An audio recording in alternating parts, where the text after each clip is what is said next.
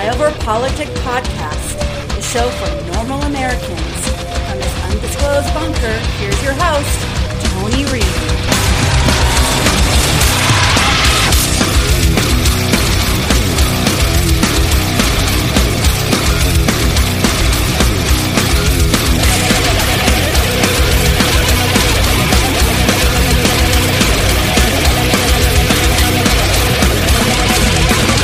I am greeted with a hostile press, the likes of which no president has ever seen. They come at you with the most horrible, horrendous, biased questions.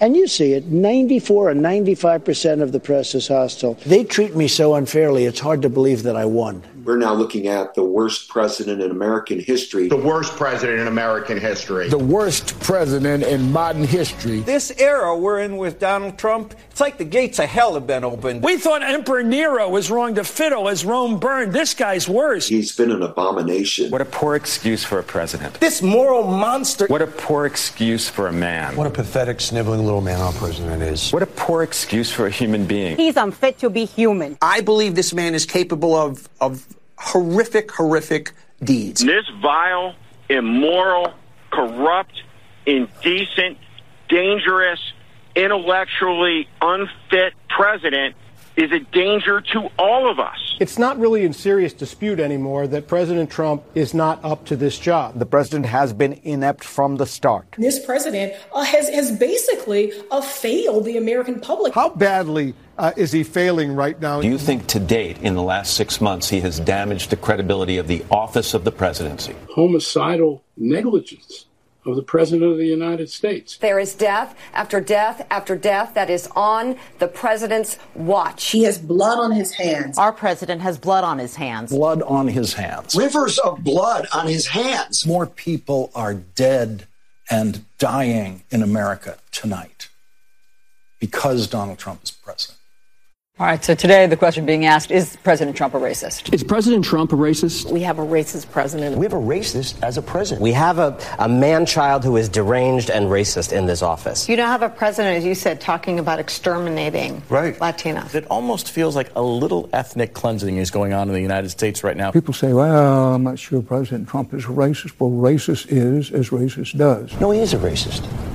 He is a racist. Can we just say it once and for all? Anyone who is in that White House and who is supporting him is complicit in their racism as well. To people who look like me, it's about imminent danger. When I see the Make America Great Again hat now, Chris, I am triggered. I'm so triggered. This Make America Great Again hat is just as maddening and frustrating and triggering for me to look at as a KKK hood. This president, Donald John Trump, has instigated a race war in America. When he said today, America first, it was not just the racial, the Hitlerian background to it. America first is really white America first. That is just the emboldening of white bigotry by a white nationalist, white supremacist presidency. It carries with it overtones from the 1930s. The words themselves carry very ugly echoes in our history.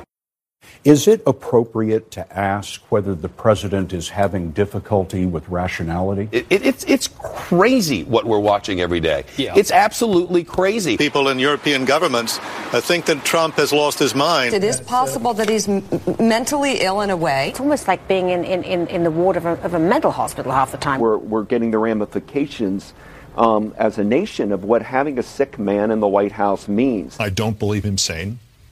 Flatly. I don't think he's a stable person. He is unstable. He's not well. I saw this as a psychotically incoherent speech with cookies and dog poop. Do you think there's any part of him that's capable of shame? I can't feel normal human emotions. I don't think he's capable of the basic empathies that we feel as human beings, and that's what a sociopath is. This is what happens when you elect a sociopath as president. This is somebody in deep psychological distress right now, self-pitying, insecure, angry. The president described as volcanic, seething tonight. The president went ballistic. NBC News has learned the president became unglued this week. Get real! Come on! We talked about the... He's nuts, and we're in the middle of it!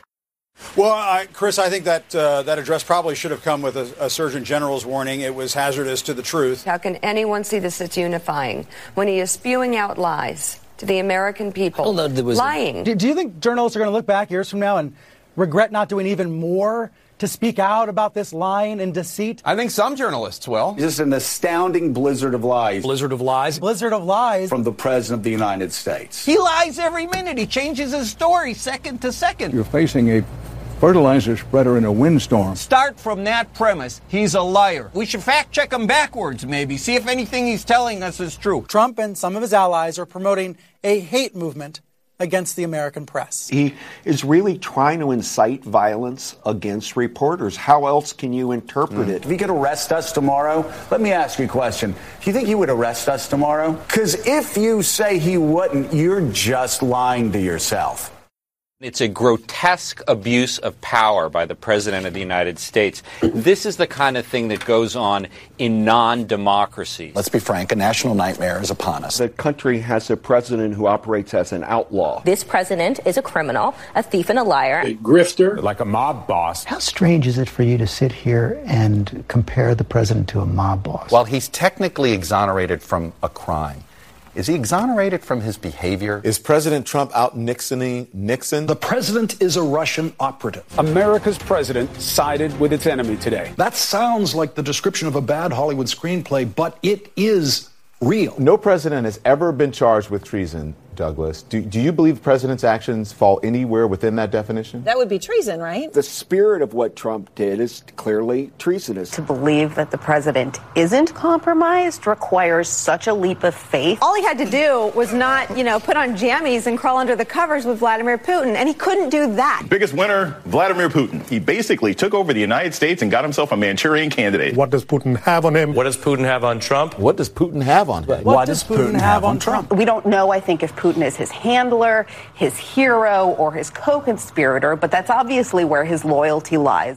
Trump's authoritarian tendencies are on full display. Donald Trump is an authoritarian of the first order. An increasingly authoritarian president who is a danger for all of us. The right-wing media's dear leader. Toxic dear leader. Wannabe dictator. Dime store slurring Mussolini. The Trump administration has been copying the wrong Korea. Open your eyes, America.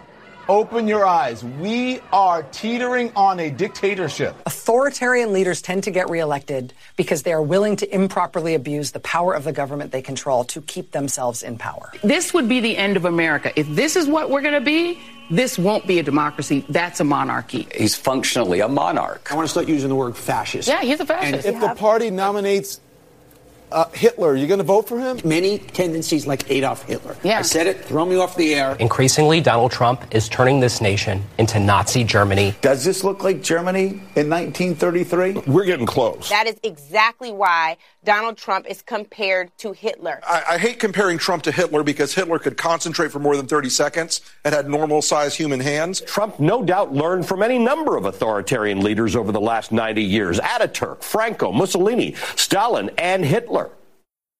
One thing we're not is the opposition. We're not the opposition party. We are just trying to get at the truth. When you see entire media companies essentially exist to tear down Joe Biden, is there an equivalent to that on the left tearing down Trump? There really isn't.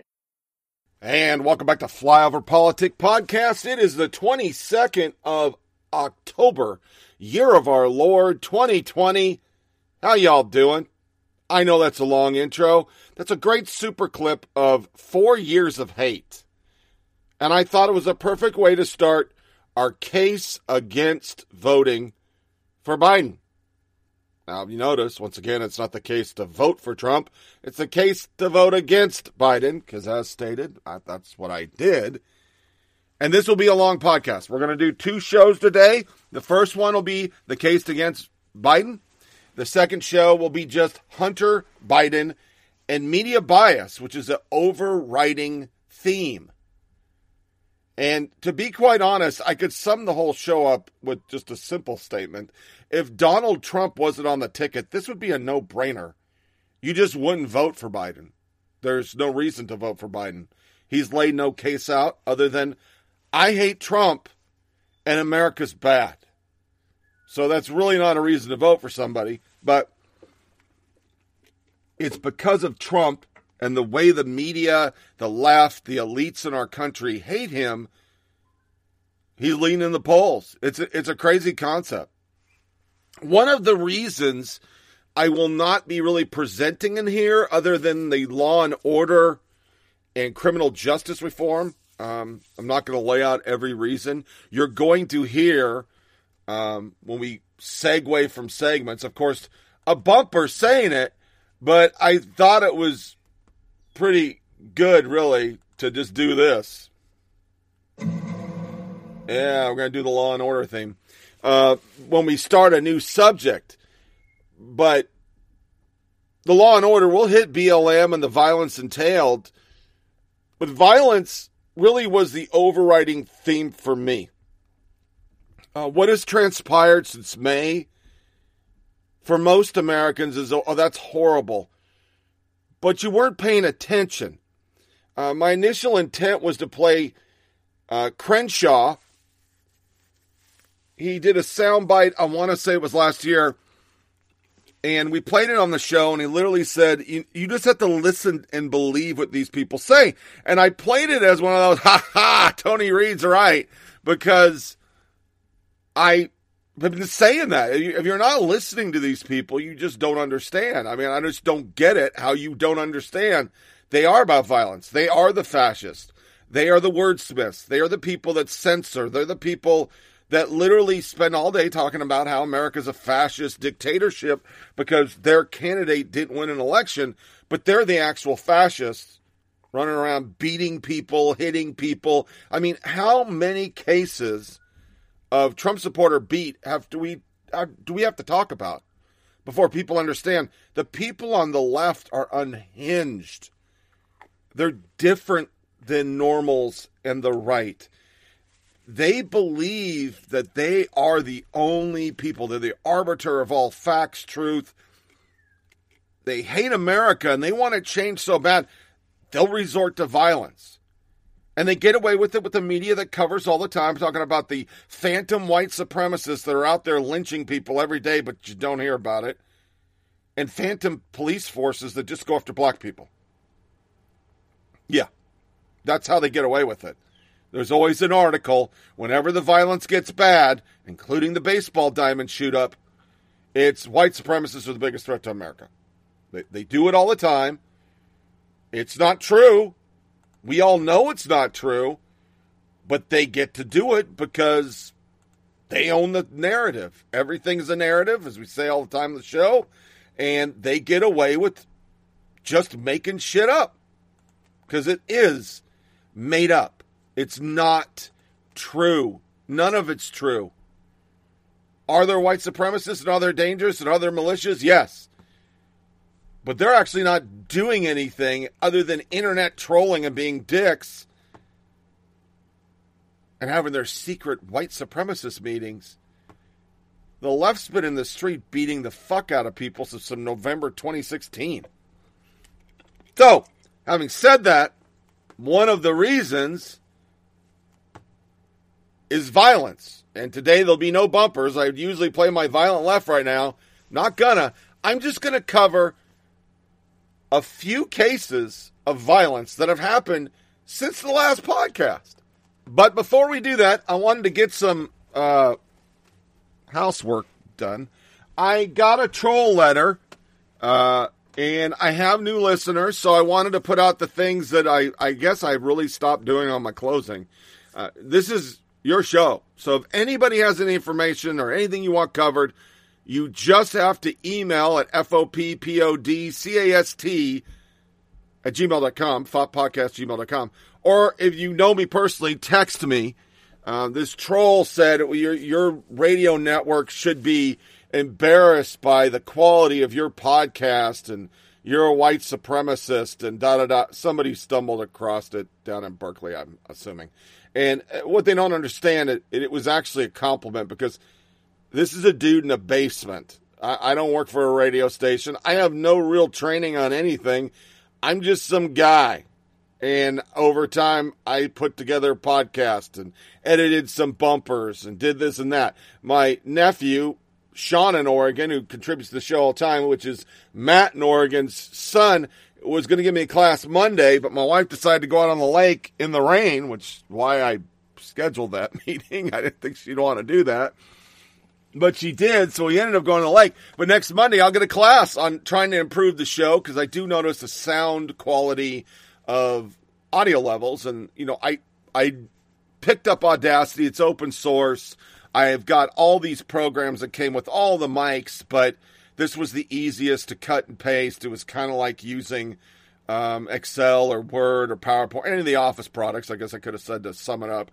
And, you know, it's not perfect, but thanks for the trolling, because it is a compliment if you think this was a real radio station. It's not. It's radio station in the basement. I'm the Chris Farley freaking character, Matt Foley, and I drink a bunch of coffee and Monsters and go down in my basement and scream in a mic. That's literally, guess not what the character did. He drank a bunch of coffee, then he went upstairs. But I stay in the basement in a van down by the river. So let's start with a quick little violence, and then we'll get into the more articulate and pointed policy reasons why you should not vote for Biden. But I couldn't resist violence, because violence, yeah, that's a big reason.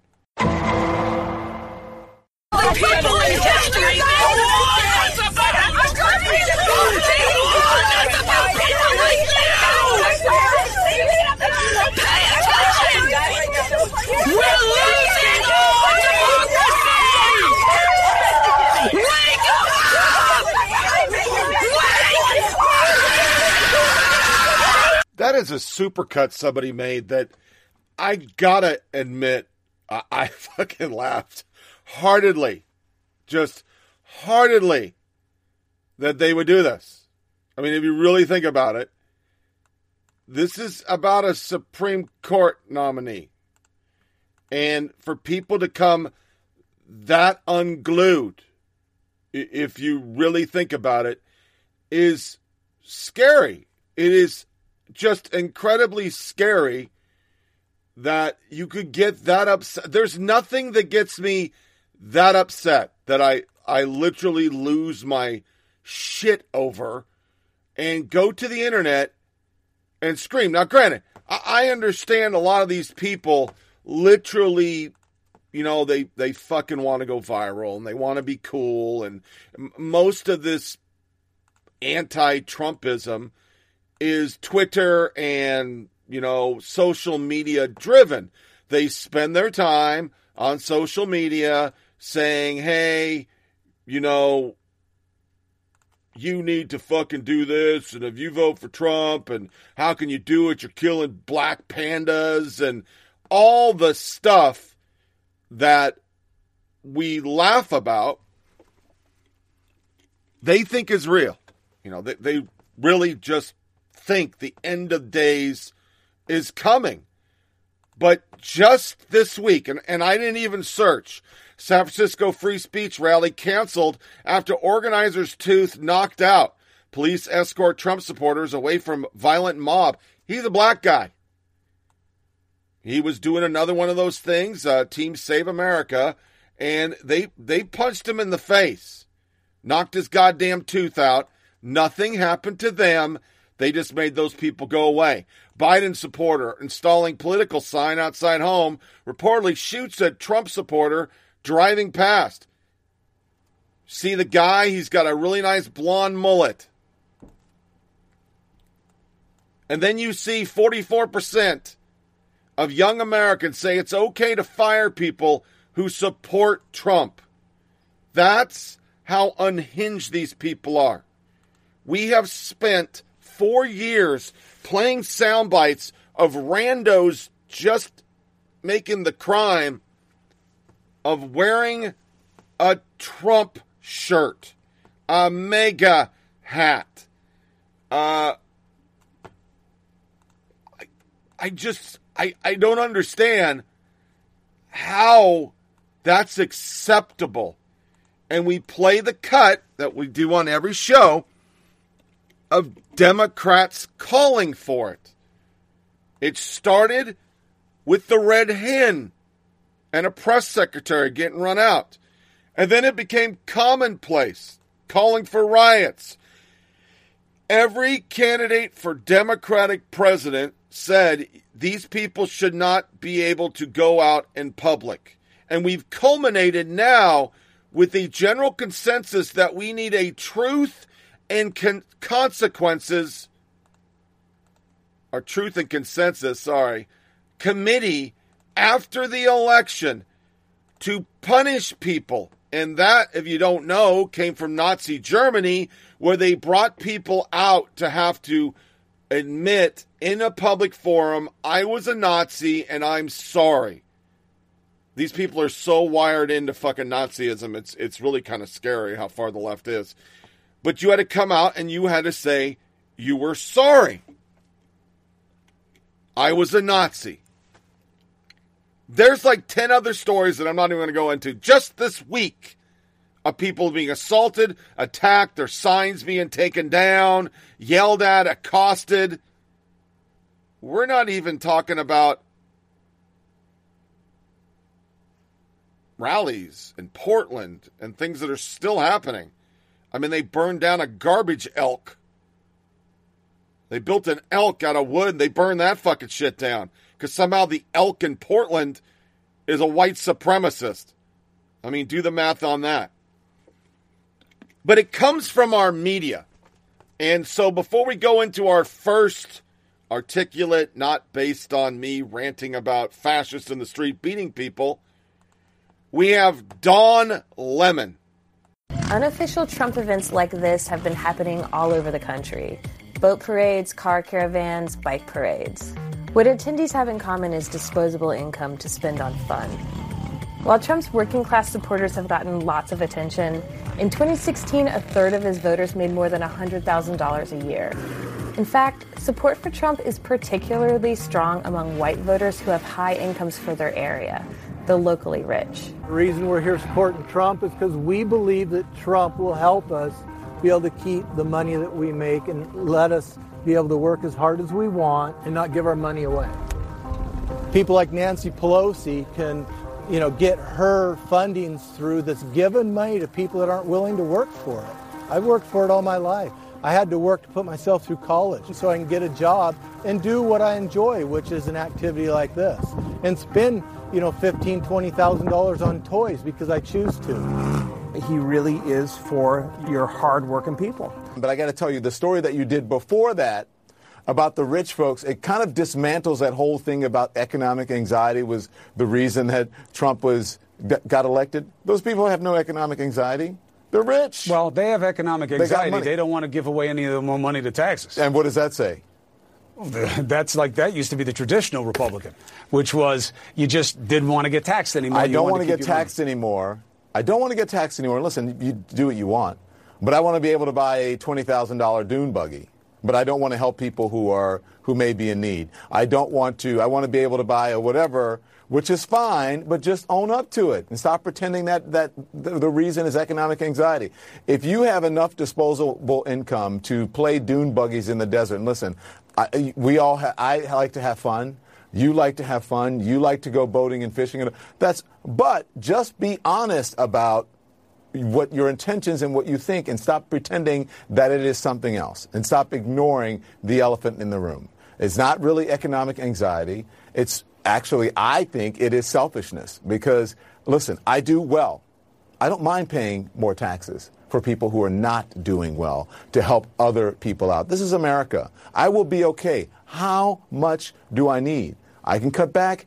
I can pay more. Listen, trust me, I don't like it. I don't like paying a lot of it, but I do it because what? When you said it's here, it's also here because I realize that it was when preparation and luck meet. There's a certain degree of luck to where I am, to where you are, to where everybody gets.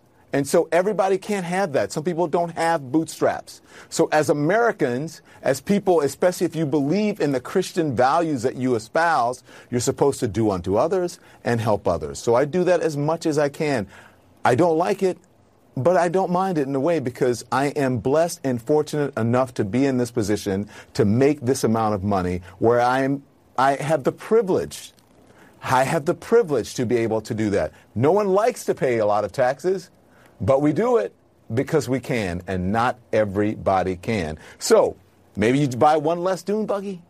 Maybe you buy one less fancy car. Maybe you buy one less boat. Maybe you buy one less yacht. Maybe you buy one less apartment, one less mansion. But how much money do you really need? Now remember, these are sound bites from this week, just since the last podcast. And all of that's a lie. Big tech, Wall Street, their money's going to Biden. They're betting on the winner because if they give the money, they'll get the hookups. And then you have more pointed, and in the age of BLM and Antifa, which are ideas and an obscure group that we find out was pushed by Russian and Iranian interference in our election, the Proud Boys that none of you ever heard of, who's now the biggest demon on the street. Yeah, those cats. But in the age of Antifa and BLM, CNN literally says if you re-elect Trump, there'll be more domestic terrorism. Yeah, there will be, because BLM and Antifa will burn shit down. And then Scarborough, you're un-American if you vote for Trump. Okay. I know there's a lot that come to our viewers in the news and, sometimes crazy things the president says. But I want to highlight what you just said about the president inciting domestic terrorism, what a sitting Republican member of Congress said in the last hour about the president inciting domestic terrorism, and ask you this question, because in 15 days, many people are already casting their votes, but Americans have to decide who the next president is going to be. If President Trump is reelected, is the threat of domestic terrorism greater as a result of the president's response, his rhetoric, his refusal to accept your recommendations at DHS? I think so, yes. I think on the other side of the election, it's going to be tense no matter what, no matter who wins. I think if you have a Biden presidency, then that tension over time can tamp down a bit. I think if you have a President Trump for 4 more years, he is going to continue to not condemn and add fuel to the fire of white nationalism, of anti-government extremism, QAnon, you name it. If they are willing to give him support, he's willing to support them, and it's just going to continue to build this tension that we're all sensing in our country. So all of these people saying, oh, well, you know what, I just don't vote for Democrats. Oh, you know what, I'm just voting for him because of the regulations. Oh, he doesn't. Donald Trump, in the last 2 weeks of the campaign, is raging at his attorney general for not arresting his political opponent. If you're voting for Donald Trump, that's who you're voting for. And if you're voting for that man who 2 weeks from Election Day is calling for the arrest of his opponent, then you have absolutely no idea what America is about. Let me say it again. You have no idea what this country is about if you are supporting a man who 2 weeks out is calling for the arrest of his opponent. You can't explain that away. You can't explain that away to history. You can't explain that away to your children or grandchildren. You just can't. And you can't plead ignorance because you know better. How anybody could vote for him, I don't care what your ideology is. I don't care what your regulations are. I mean, 2 weeks out, saying that his opponent should be arrested. It is beyond the pale. It is un-American. There's no other way to put it. And you make that great point, Joe, that you don't understand what this country is about if you're going to vote for him. That is unconscionable. If you said the same things about Obama in 2012, if you said the same things about Hillary in 2016, sweet Jesus on a popsicle stick, it would be end of days. But you wonder why we have the violence.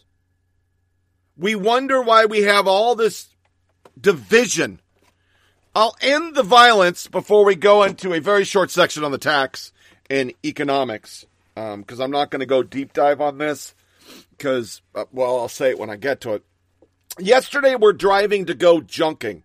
And for those that try to get a hold of me, which was quite a few family members in Boston, New York, I'm sorry, I don't bring my phone anymore. Nobody ever calls me. And plus, I went to Straight Talk, and it's fucking straight garbage. Because I wanted to save money for some reason.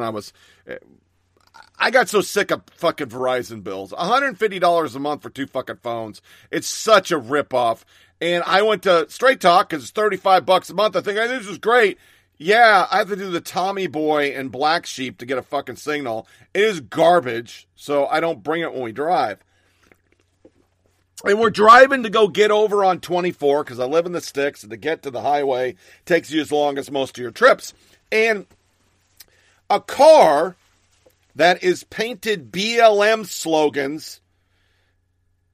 Every time I see somebody destroying their car. Yeah, I got Green Bay Packers stickers on my truck or my Jeep. But I wouldn't paint the whole motherfucker with Packers rule. But anyway, they got everything, say their names, all this bullshit, Breonna Taylor, blah, blah, blah, blah, blah. And I'm merging on to a connector that gets you over to 24. And I look in the left lane because there's a guy in front of me drunk off his ass. He's hit the curb in the median.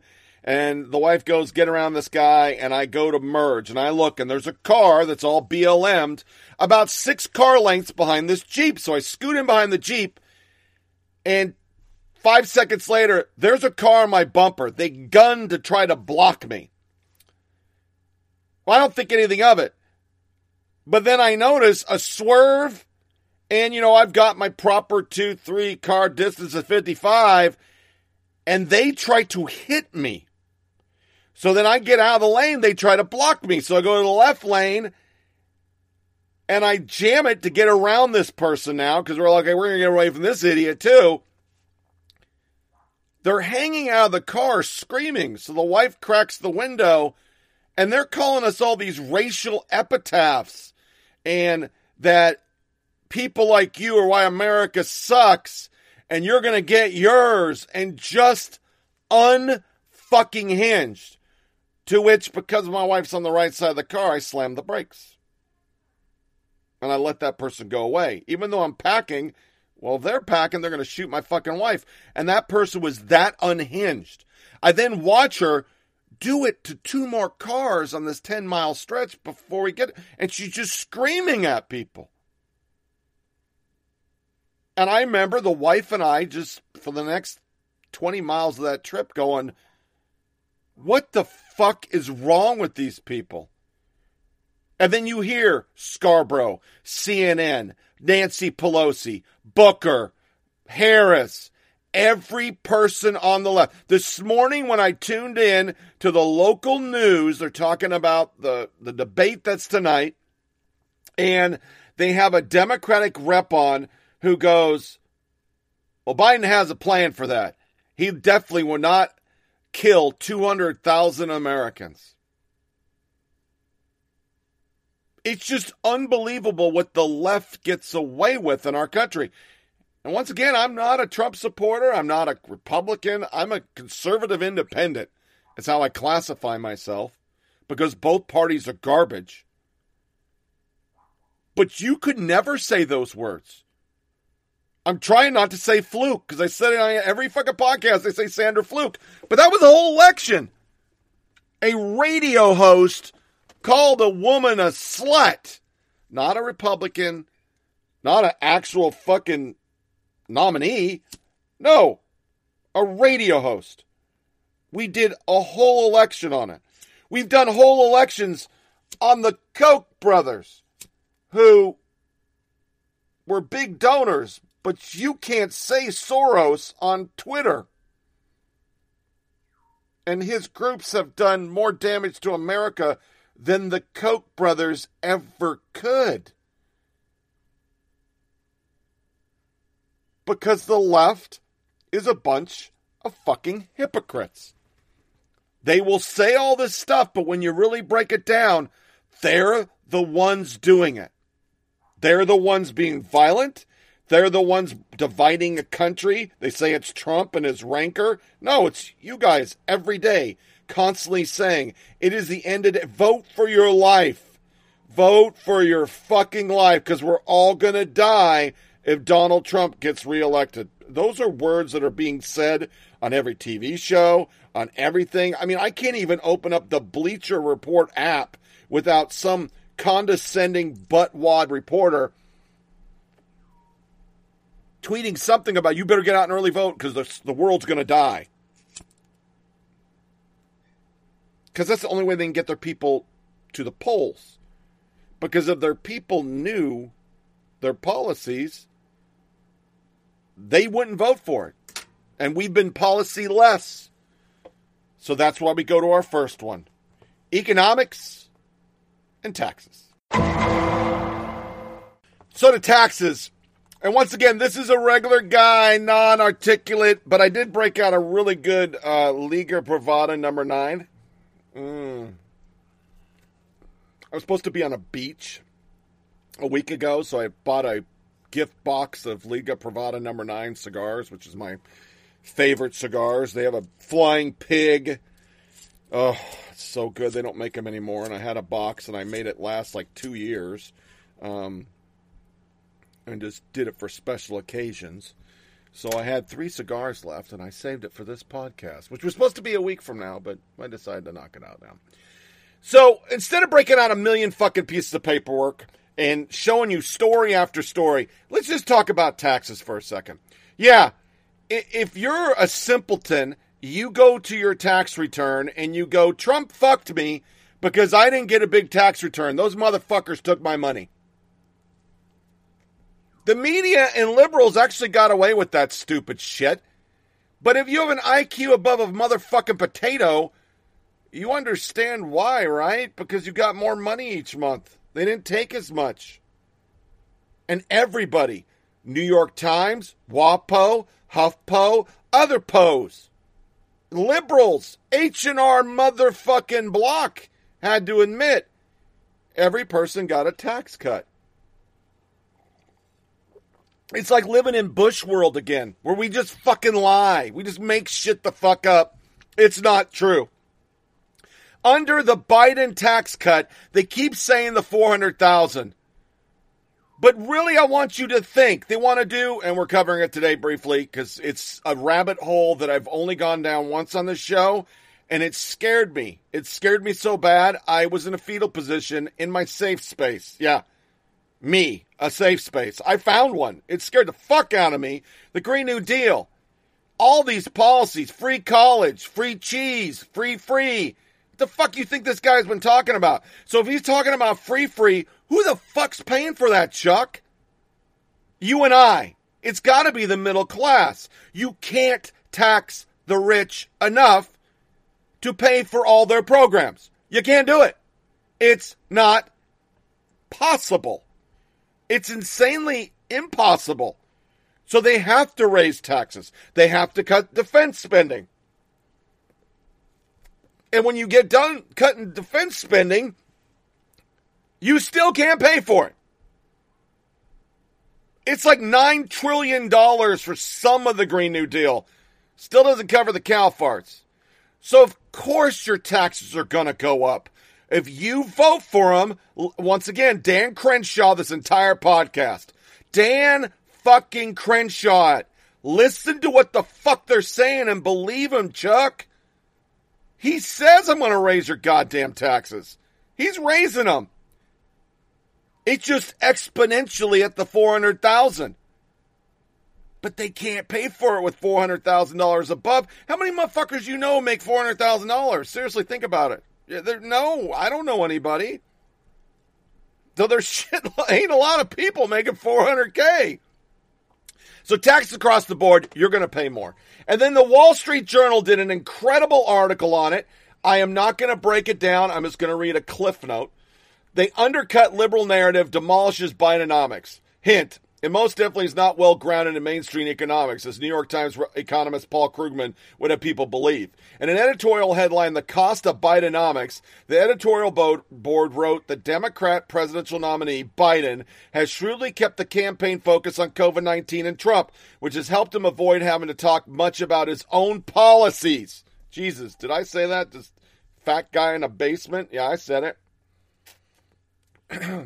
However, that's especially true of his economic proposals, which a new study out Sunday from the Hoover Institute shows will have a damaging impact on growth, job creation, and household income. The editorial revealed one of the big findings from the study, specifically Biden tax healthcare energy regulation proposals would lead to $6,500 less in median household income by 2030. But there were many more devastating details that drilled a hole in the logic of those pushing Bidenomics like Krugman. Specifically, according to the study cited in the editorial, Biden's plan, if fully implemented, will reduce full-time equivalent employment per person by about 3% and cut the capital stock per person by some 15%. Even more jaw-dropping was that the plan would reduce real GDP per capita by a whopping 8%. Compared to the Congressional Budget Office estimate for these variables in 2030, this means there would be a 4.9 million fewer working Americans, 2.6 trillion less in GDP, and 6,500 less in median household income. Biden's plan would also raise labor costs by imposing a 12.4% Social Security payroll tax because they want to go Medicare for all. Where the fuck do you think that shit comes from, Chuck? Above 400,000, according to the Journal. The 400,000 threshold isn't indexed for inflation, so it would apply to ever more Americans as the years go by. The Journal even took aim at financial institutions like Moody's Analytic, which have tried to bolster Biden's economic agenda. The Journal editorial bullet stated these institutions have a skeptical Keynesian bias when they're making their estimate. Keynesian is a fancy guy, but we'll just say a liberal bias, because that's really what it is. And if you really want to break it down to simpleton, why do you think the economy took off? Was it Obama's plans that made it all take off? No! It was deregulation. How do you think the left operates? All right, let's just do a simple example. You don't get money unless you have tranny bathrooms in kindergarten. That's just one case. They're not like Republicans who wield power sparingly. The left comes in with a fucking lightsaber of fucking wokeness, and everything they touch becomes woke. They penalize you. All the Obama energy shit penalized most of our energy because our fucking energy is coal produced. In the South, you don't have a lot of rivers. You can't fucking dam the Mississippi. So you have coal-fired generators making your electricity. That's why your fucking energy bill went up, because your electricity bill went up because they were putting penalties on that shit. Electric companies had by a certain time to get coal scrubbers. They had to refit every goddamn fucking generator they have. And if you live in the South, you see a lot of steam plants. Yeah, that's your electricity, Chuck. They burn coal and fucking make a lot of fucking carbon. But they'll do it on everything. Their plans cost money. Where do they get the money? You, not them. And clearly not their base who's getting all the free. But the regulations under Obama got stripped away. The economy took off. Small business took off. Black unemployment was the lowest ever. Hispanic unemployment was the lowest ever. It was good shit. That's why Jason Whitlock's doing fucking podcast with Trump and a lot of black men who are going, yeah. I mean, 50 cents, folks. No Republican. I don't want to be 20 cents. So I'm voting for Biden. His words, not me. His economics is a horror show because it isn't based on what's best for America or Americans. It is best for their politics and power. I mean, I'll end because I don't want to spend all day on this because we have a lot of fucking subjects. How the fuck are we going to pay for 11 million illegals becoming legal and all of them getting health care? How? Who's paying for that? Did you think Medicare for all, which sounds so great, but it's really military fucking medicine, which is a bottle of Motrin for everything? Hey, doctor, I got these intestines hanging out my ass. Here's some fucking Motrin. That's military, folks. I live it. How do you think we're going to pay for that shit? Of course it's coming through taxes. I mean, Obama Company increased my premium by 50% during the you can keep your doctor in your policy if you want to. Hope he change he lies. That's not a scandal to this day. He didn't lie. It's a nightmare because it isn't about the economy. It's not even about fucking building a strong economy. It's about making everything liberal and encapsulating it in a power grab like nothing we've ever seen. Because they're the fascists. You will be punished unless you do what the fuck we say. That's just not for me in my basement. It's for businesses. It's for everything.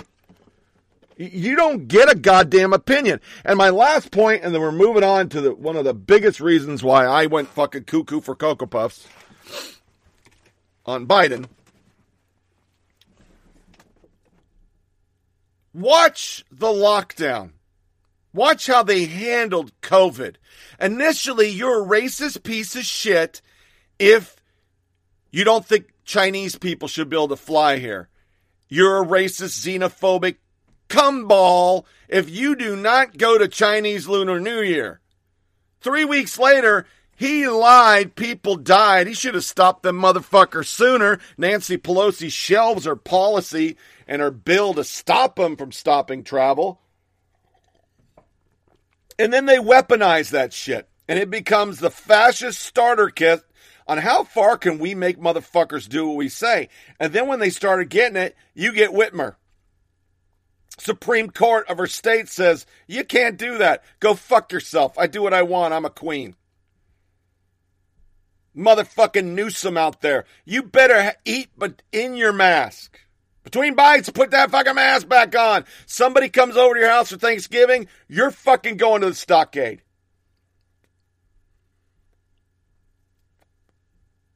Don't you think they're going to do that for everything else when they have supreme power? Are you smoking fucking toilet bowl cleaner? That was just the beginning, boys and girls. And it will hit every fucking part of your financial life. We are truly fucking screwed. Financially, the moment he takes over, or as his, well, wait a minute. Her husband said, I'm married to the next, I guess when Harris takes over. It's all over. Got it from Matt in Oregon. Thank you. Because I hadn't seen the soundbite. I was going to play it on the show. But I'll just say it. He said it. Really, we're getting Harris. She's less qualified than fucking Obama is. Next subject. Oh, guns. You know, semi-automatic weapons are not just about gun control. This is about national security. You know that these weapons can shoot down airplanes. They can blow up railroads.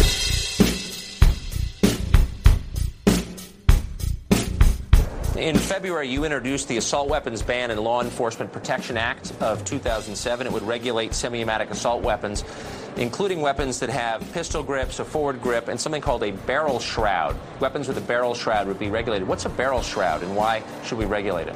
I actually don't know what a barrel shroud is. Okay, because it's in your legislation. It's a shoulder thing that goes up. But some of these bullets, as you saw, have an incendiary device on the tip of it, which is a heat-seeking device. We have federal regulations and state laws that prohibit hunting ducks with more than 3 rounds, and yet it's legal to hunt humans. I think the Second Amendment is in the Constitution so that we can have muskets when the British people come over in 1800. There's been a lot of people that have been shot by an unloaded gun. At some point, we as a country will have to reckon with the fact that this type of mass violence does not happen in other advanced countries. This is a ghost gun. This right here has ability with a .30 caliber clip to disperse with 30 bullets within half a second.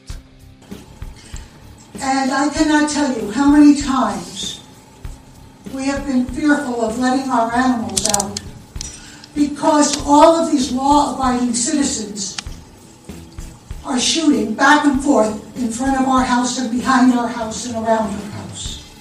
Why you can walk down the streets in an American city carrying a concealed weapon without a license is wacky. Well, I didn't say without a license. I think. I'm talking about that's what's going on. I'm talking about a different point here. No, I want to see have people concealed carry disarmed. permits, they actually I want people disarmed in our major cities. target How's that for a practice. plan? The pair of you would like to have the right to have a tank, and you don't agree with a single. Why are you making now you're committing straw man of President Obama's proposals to gun control. And you know something? It makes me sick when I hear people say that kind of thing. If you want to protect yourself, get a double-barrel shotgun. As I told my wife, I said, Jill, if there's ever a problem, just walk out on the balcony here or walk out, put that double-barrel shotgun and fire 2 blasts.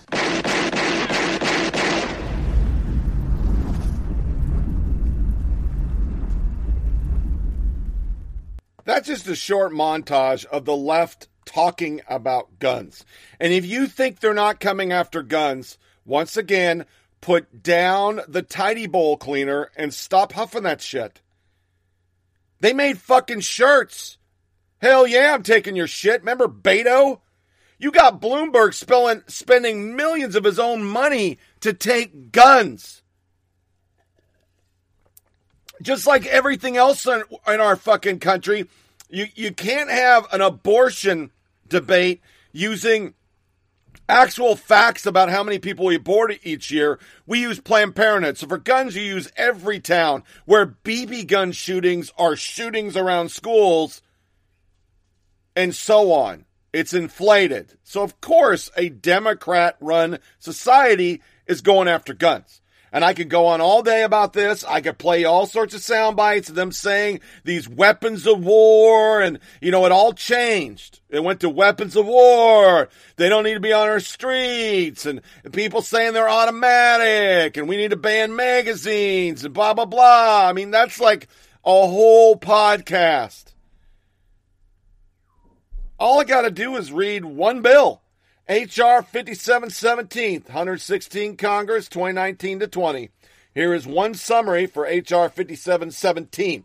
Gun Violence Prevention and Community Safety Act of 2020. This bill makes various changes to the federal framework governing the sale, transfer, and possession of firearms and ammunition. Among other things, the bill does the following. Now understand, for some of you who are new to the show, you haven't heard me read this because I've read it before. You just heard an historic event happen today. Democrats passed a sweeping gun reform bill. And just like Biden economics and everything else, they didn't talk about what was in the bill because they knew American people were not fucking for it. And then they went on to say the NRA is horrible. And NRA makes fucking AR weapons that, like right now, next to me on the wall is a loaded AR on safe. And it gets up every once in a while and goes and shoots motherfuckers because the NRA has that power over them. I mean, that whole argument just makes my fucking undies in a bunch. And I don't even wear undies. I know it's too much information, but I don't wear undies. And they get in a bunch because the reality is the NRA puts about 10 million in an election cycle, but PPFA puts about 50 million into election cycle. And our narrative is the NRA owns Washington. The problem with the PPFA money is we gave it to them, $650 million a year, so they can chop shop babies. I'm going to talk a little abortion and everything because I didn't put it as a subject. I'm trying to keep this non-secular, because I could go religious for an hour on abortion. I'm just playing one soundbite because that's all I got to do later on in the show. But it's not one of the dun-dun soundbite freaking subjects. But the NRA is the devil. Every time there's a shooting, we talk about the NRA. It is just like Rush Limbaugh. Not an elected official. There's no Republicans running around really talking about a whole lot of guns. Republicans have abandoned us, to be quite honest. Normals. Just abandoned us during the whole woke summer of carnage and all this crazy shit the left wants to do. There's nobody getting on TV because I think they're scared. And they don't want the beat down, so they're not talking about this shit. But back to the bill. Generally requires individuals to obtain a license to purchase, acquire, possess a firearm, or ammunition. So that's a national license program so they know where you are. Now, once again, I've argued both sides of this on the show through the almost 500 podcasts we've done over almost 5 fucking years. They know where we are because we fill out a 4473. When you buy a weapon, you put your address on it, but the system is, as of the NICS, they search the serial number, they go to the manufacturer goes to the broker goes to the gun store. The gun store pulls out the 4473 and says, Tony Reed has a Black Diamond AR. Because I bought it in my name, but it was actually for my wife. Tony Reed has a 9mm. Tony Reed has this gun. Tony Reed has that gun. Tony Reed has this gun. That's how they find out. So they already know how to get to where you are. But this is a gun register. They know exactly what it is. And nobody's ever required people to have a license to buy ammo. But this goes in line with the left theory. You're not doing what we want. You own weapons. Weapons are evil. We're going to punish you. And we're going to make you pay money every fucking time you do what we don't want you to do. Raises the minimum age from 18 to 21 to purchase firearms and ammunition now.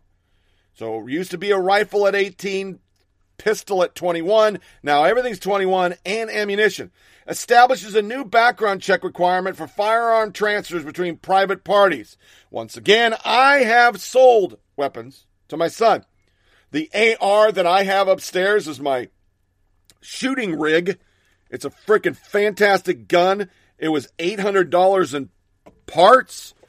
Boss in New York, thanks for that gun because that was the one bonus I got working with U.S. Cavalry. And I took my wife said, it's your money, honey. So I went out and literally bought an AR and had it built. It was $800 in parts. It's a fantastic gun. The guy had an FFL. He could sell weapons, but it's kind of a private sale because it wasn't a company. And we did not do a background check because he's a private company. So he sold me the gun as him to me. That's how he did it. Gone. I want to sell my gun. Like I'm thinking about selling one of my ARs because we don't need 2 ARs. I got to go down to a gun shop, pay $25 for a NICS, and whatever licensing fee they're going to come up with, and then whatever the fucking store wants to charge me for the fee of doing this sale. See it? Punish. You want guns? Oh, we're going to punish you. Requires law enforcement agencies to be notified following a firearms-related background check that results in a denial. Here's the problem with that, Chuck. We already have all sorts of laws for gun crimes and possessing a firearm and felons with a firearm. Barack Hussein Obama said that was a racist and let all sorts of those motherfuckers out of jail at the end of his time in office. The left doesn't enforce any of these fucking laws. They just like making new laws to say they made a new law so their base will keep fucking voting for them. But we already have laws for that. You don't enforce it. There's no teeth because we're still doing catch and release for most of this shit because it's racist or COVID or something. Creates a statutory process for a family or household member to petition a court for extreme risk protection order to remove firearms from an individual who poses a risk of committing violence. Restrict the import, sale, manufacture, transfer, or possession of semi-automatic assault weapons and large-capacity ammunition feeding devices. Restricts the manufacture, sale, transfer, purchase, or receipt of ghost guns. It's already illegal, but okay. Makes trafficking and firearm a standalone criminal offense. Requires federally licensed gun dealers to submit and annually certify compliance with a security plan to detect and deter firearm theft. Remove limitation in civil liberty of gun manufacturers. So that when the guy goes and shoots up the baseball field, we don't talk about how he's a Bernie bro and he had an assassination list, and that's pretty violent, and it probably came from Trump's rhetoric. That's what CNN said. We say, well, Ruger is liable because he wanted to kill a bunch of Republicans because of Trump. That's how that conversation will go. Yeah, it makes no fucking sense. It's circular logic. It's how they are. Allows the Consumer Product Safety Commission to issue safety standards for firearms and firearm components, establishes a community violence intervention grant program, and promotes research on firearm safety and gun violence prevention. Not worded in here, in the fine print, no grandfather for that assault rifle. You just can't possess it. They just go away. The community compliance division, or whatever the fucking fuck they're calling their police force now, they're just going to show up at your house. Give me your shit. And the same sentence that Beto O'Rourke, who's one of the leading people on this, was losing his fucking little fucking underoos on. He said the police are evil. Well, they're going to go take the guns. And a reporter literally asked, what the fuck? If you don't trust the police, how are they really going to do it? Oh, they'll do this. Because we told them to. It goes really in theme with the taxes, folks. You do what they don't want, they're going to punish you. They're going to make you fucking pay. And so you can really understand it deep down. It doesn't matter where you are. You're going to pay $25 fucking dollars for a background check on top of ammo that they're now going to tax higher. So by the time you're done, that's why I have 1,200 rounds of 9mm sitting behind me and 1,500 rounds of 5.56. I went and bought it. Is it because I'm going to start a white supremacist camp? No. I like to shoot. But until Biden's out of office, I won't be able to afford that. The average price of a bullet will triple, some reports are saying. A bullet. And even when I bought the last batch of 509mm, it took a month to get it. I was on a waiting list all over the country. I got this from LA Firearms. Never even heard of it. So taking the guns was a huge thing. Because if you look at a fascist or institution, the first thing they do is disarm you so they can control you. They talk about Hitler all the fucking time. I won't, but I'll just say many fascist regimes, the first thing they did is disarm their citizenry. And since we're talking re-education camps under their truth and conciliation bullshit that's all over the place, that any Trump supporter needs to fucking have a moment of reckoning. And maybe we do need to send some of these Trump supporters to classes so they can fix themselves. That's just a few steps from, okay, well, we need to take over your life because you're just not good enough. You don't think like us. Plus, our segue and our next subject, reimagining police. Whatever the fuck that means. Well, a month ago, abolish the police was a demand you only heard muttered by crazy people mad at their parents. Now it's a major political movement. Democrats are endorsing it. They've rephrased it, reimagine policing. The folks in law enforcement that share the goals of reimagining policing. Reimagining policing in the 21st century. Rethinking and reimagining policing. Community efforts to reimagine policing. To reimagine policing. We have to reimagine what policing looks like. Reimagining policing, reimagining our public safety. Reimagine a citizen-led approach. You can begin to reimagine law enforcement. Reimagine public safety in this country. What can we do to reimagine public safety? Reimagining public safety. To reimagine public safety. We must reimagine what public safety looks like. These people are such mindless robots.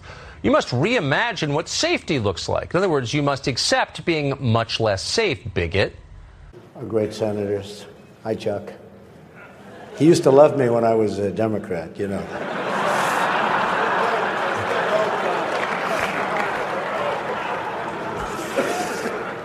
They are fucking mindless robots. It is just unbelievable that's how that rolled. I mean, it started with defund, the cat got out of the bag, the instantly talking points. I mean, I've said it on the show. I am so envious as a human being of the ability of the left just to package a turd. I mean, under Obama, he literally could come out and say it was a turd, and there'd be a little bit of pushback, and the media, the Democrats, Twitter, social media, didn't fucking matter. Every editorial board in America would say it's a golden turd. And most of America would take a bite out of that turd and say, oh, it's golden. And there were still people on the side going, no, it's a fucking turd. You're eating shit. But they could package it. I mean, they're just really good. Hope and change. Everybody bought that bullshit. What changed? Oh, we became more divisive. And at the time, I remember telling people, go to his website. Can you find a spot on there for you? Because there wasn't. Every micro fucking demo, and then in those telling you to hate the other demos. It's Saul Alinsky. Divide and conquer.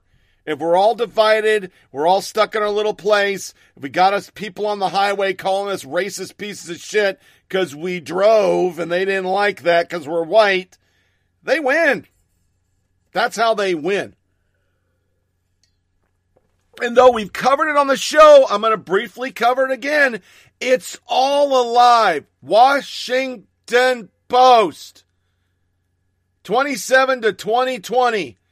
457 fucking people in 17. White. 223. Black. Every metric down. You go all the way down through everything. 142 in 2020. 287 whites shot by police. When you then get into the unarmed, it isn't even close. It's totally a lie. You go to Chicago, 75% of murdered are black in the city, and 71% of the murderers are black also.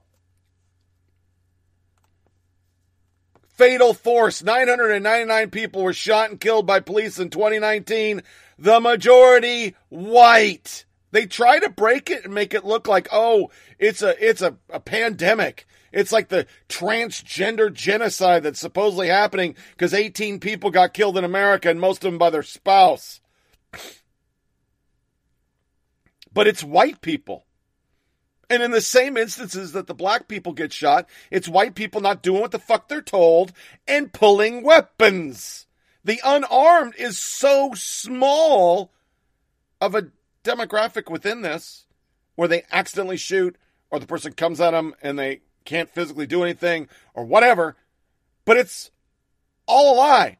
Race and homicide in America, U.S. News, the entire thing, it is blacks killed by whites.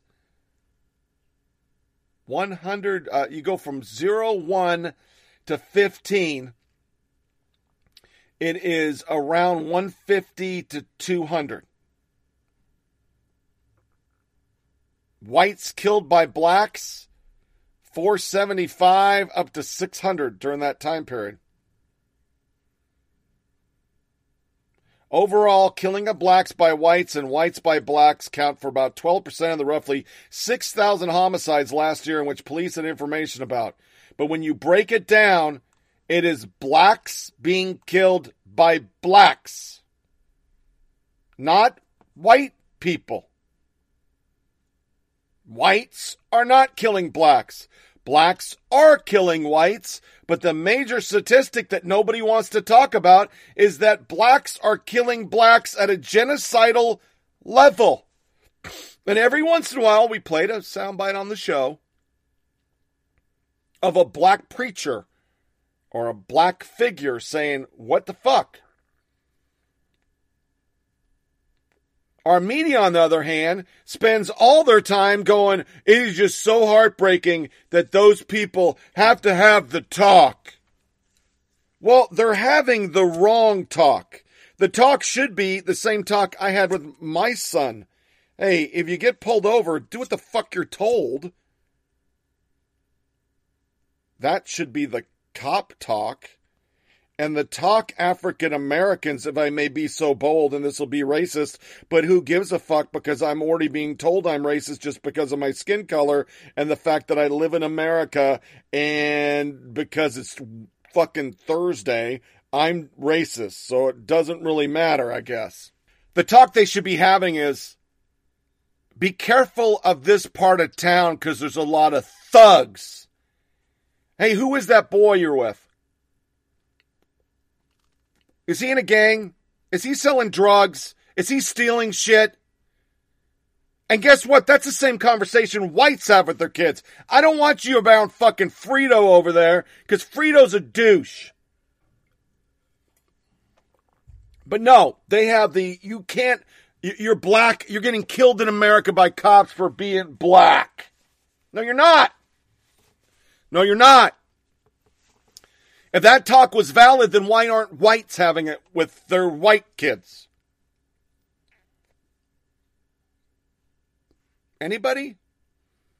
So, all of this LE bullshit then spawns BLM. And I saved this from when I did it on the show. It's Matt Walsh from the Daily Wire. BLM narrative versus reality, a thread. Narrative: Breonna Taylor was murdered in her sleep when cops bust in the door without knocking. Reality: nope. She was awake. The cops did knock and announce themselves and let her boyfriend shot first. Narrative: Jacob Blake was unarmed and shot by cops while trying to get into his car after stopping to break up a fight. Reality: nope. Blake was harassing his alleged rape victim, was armed with a knife, and was reaching into his ex-girlfriend's car, which he was stealing. Narrative: Deon K. was an unarmed child shot in the back by cops. Reality: nope. He was a legal adult, a known gang member, and shot in the chest while running towards officers with his gun drawn. Narrative: George Floyd was a law-abiding pillar of the community who was choked to death by cops for no reason. Reality: nope. Floyd was a violent felon, high on a lethal dose of narcotic, fentanyl-laced meth, which he swallowed to avoid a charge, who died from cardiac arrest while being restrained after resisting arrest. That's the spawn of all this evil. Narrative: Ricardo Munoz was a mentally disabled man randomly gunned down outside his mother's house. Reality: nope. He was trying to break into his mother's house and got shot because he chased after an officer with a butcher's knife. Michael Brown narrative: was a gentle giant murdered in cold blood while raising his hands and yelling, "Don't shoot." Reality: nope. Brown was a violent criminal who assaulted a cop and tried to steal his gun minutes after robbing a store and assaulting the cashier. But yeah, let's keep taking these people serious. Folks, Boss in New York caught it, and I was going to cover it on the last show, but I couldn't get it in for time. Amazon suppressing a documentary that shows this was all bullshit. It was just all bullshit. Michael Brown's entire story was a lie. It was fabricated by a freaking friend on the street, a cousin, or whoever the fuck that guy was. It was all a lie. But during this, and I put this in here on purpose, all that's happened on our streets, and oh yeah, there's sound bites coming, boys and girls. Trump ordered mults during a classified intelligence briefing. The Hill, yesterday. He ordered mults. That's a story. Not that every fucking facet of every fucking say their name. You need to say their name. Is a lie. It's all a lie. All of it's a lie. It's all manufactured. It's not based in any kind of reality. But with the media, we went crazy. So I'm going to do a juxtaposition. Number one is going to be the super clip of the media saying mostly peaceful protest, most of them standing in front of burning William. I'm going to play Heather McDonald. I'm sorry for those that have been on the show a lot. I play it a lot. Whenever one of these cases happen, I play it because it totally destroys the theory that cops are racist. It's science and shit and math and all the fact stuff, but it's just the wrong truth because we're not about truth. We're about narrative. So here they are, back to back. I want to be clear in how I characterize this. This is mostly a protest. It is not generally speaking unruly, but fires have been started. And first thing I want to make perfectly clear: this has been almost entirely peaceful. In fact, completely peaceful. It's been a mostly peaceful protest, but then they chose to move in. Many of these protests have been largely peaceful. Mostly peaceful. Mostly peaceful. Mostly peaceful. Oh boy, oh boy. I'm looking at those live pictures next to you, and they seem very peaceful. There are always folks on the fringes of protest that do the things that we don't like. A few people who break a few windows and burn a few cars. They just threw something on fire, Chris, a firecracker. Something's on fire. No one should be destructing property and that sort of thing. But I understand the anger. Discount people who are doing things to public property that they shouldn't be doing. It does have to be understood that this city has got, for the last several years, an issue with police. So many good people out there who want change and who are demanding change.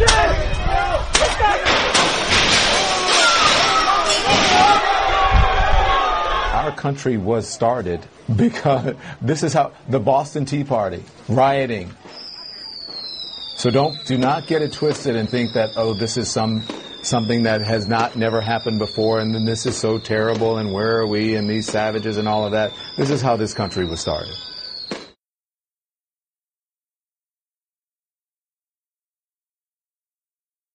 Does the truth matter?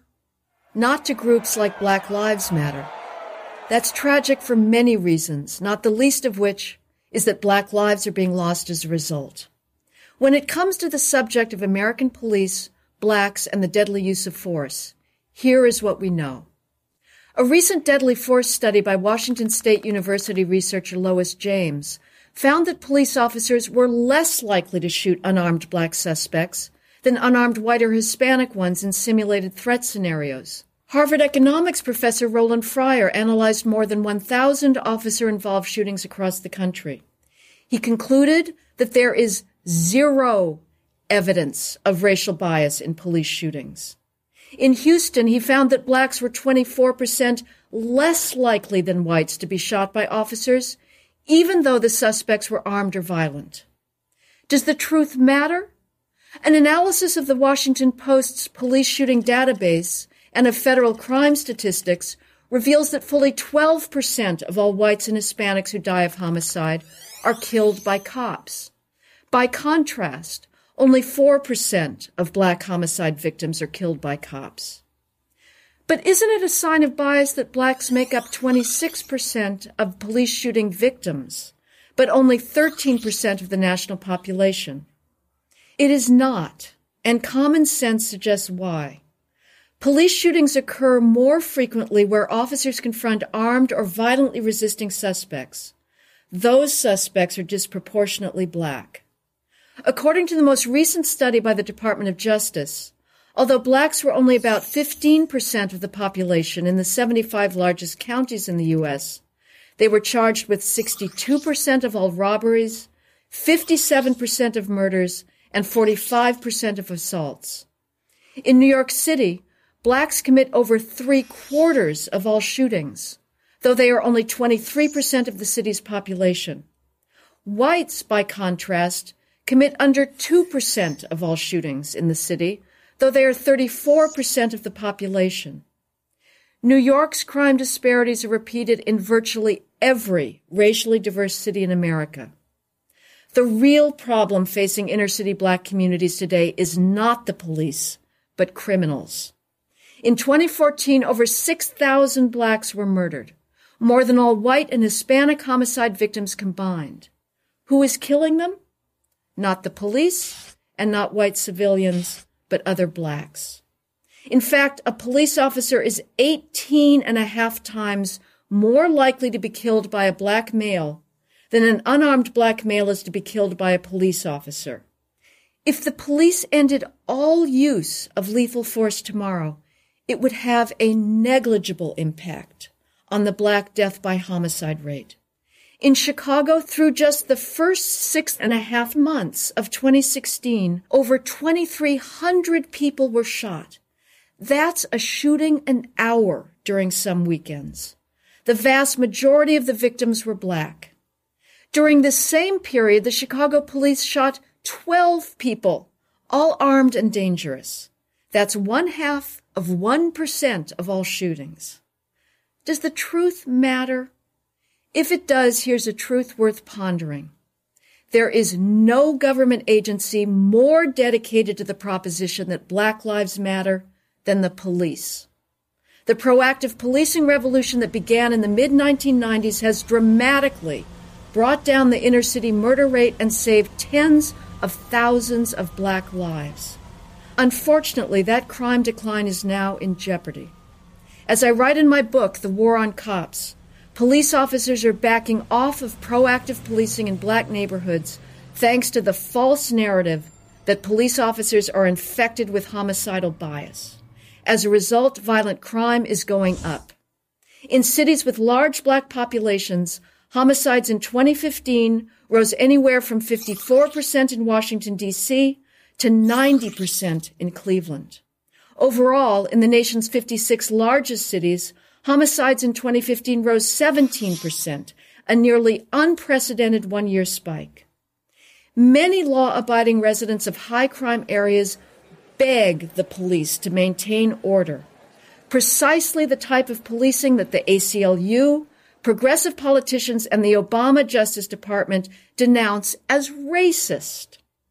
This is tragic because when the police refrain from proactive policing, black lives are lost. Lost because of a myth. The best research and data reach this conclusion. There is no evidence that police are killing blacks just because they're black. You now have the truth. Does it matter? I'm Heather McDonald of the Manhattan Institute for Prager University. To subscribe to our YouTube channel, click here. To help keep our videos free, donate here. That's how we get all this violence. You really go into the Ferguson effect. You break down everything we've talked about on this show. You play the Antifa sound bites from Project Veritas. You play the Bernie Bro sound bites from Project Veritas, where they're literally saying, hey, we're going to burn this shit down. It's fucking unbelievable that we have no facts. We have a media that's part of one party, and they will do anything to spin it. They even got to the point where you had Lemon go, this is hurting in the polls, and for 1 week they took out the, hey, yeah, we're going to blame Trump. We're going to blame Trump. That's the way we're going to do it because, makes sense. It works for everything else we're doing. Blame Trump. It's his rhetoric, and it's his fault, and this, that, the other. They just aren't based on reality. So to close this section and to go into our criminal reform, it was really hard to pick the best Tucker Carlson one. I could play how literally BLM is a political party now, but I'm just going to play my favorite one he did. It's 12 minutes long of him fucking talking about terrorists are tearing our cities apart. And then we'll go into bail reform, which is one thing I wanted to push because it's coming nationwide. Good evening and welcome to Tucker Carlson Tonight. Picture this. You're sitting eating dinner in a restaurant with some of your friends on a Friday night. You're deep into conversation when in the distance you hear shouting. You look up and you see a group of demonstrators walking down the street, yelling and holding flags that say Black Lives Matter. The group is loud, but you don't have a problem with what you think they are saying. Of course, Black Lives Matter. You agree with that completely. It seems obvious to you. You're against racism. You've never mistreated anyone because of his race. You're not a bad person. So at first, it doesn't occur to you that this mob of angry people might be angry at you. Why would they be? But then suddenly the mob is there, at your table, screaming in your face, throwing chairs, smashing glasses, sweeping cutlery to the floor, threatening to kill you. Within seconds, you're running for your life. That happens in our country now. It happened this weekend in Rochester. Here's what it looked like.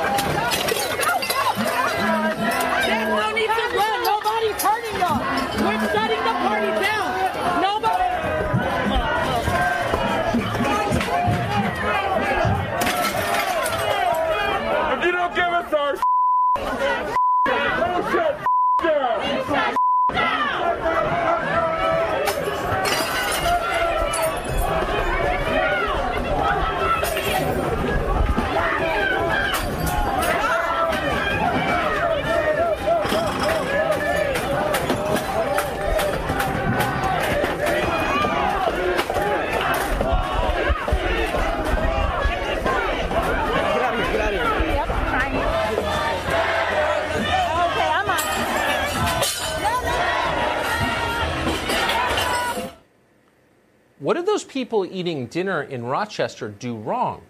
No one ever said. No one ever does. Or how about this elderly couple in Pittsburgh? They tried to get something to drink at an outdoor cafe over the weekend. Watch what happened. Well, and the white people that built the system set against mine. You old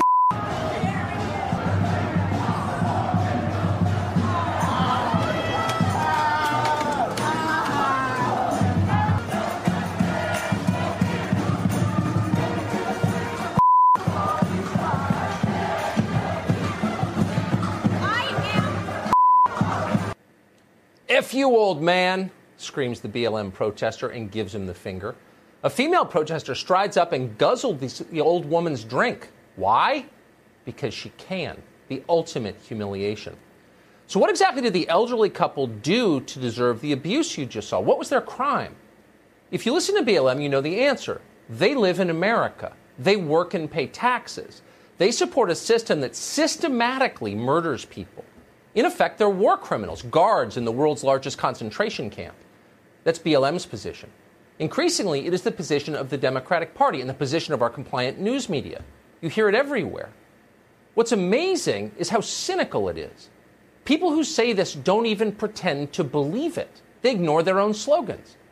If you really thought America was a white supremacist dystopia, a place where people of color get murdered just for going outdoors, as the Democratic platform suggests is true, then you probably wouldn't encourage millions of non-white immigrants to move here. You'd be too worried about their safety. Bringing in people from Africa, for example, would be tantamount to premeditated murder. You wouldn't want that on your conscience. Of course, in real life, it's all fake. The opposite is true, in fact. Africans thrive in this country. Nigerian immigrants to the United States earn more money on average than native-born Americans. Nigerian immigrants are also more likely to get college degrees than people who grew up here. If what BLM is telling us is true, how could this happen? Well, because they're lying. For the overwhelming majority of lower-income Americans, melanin is not the main barrier to advancement. Education and social class are. For poor people, the main problem is money. It always has been. They don't have enough of it.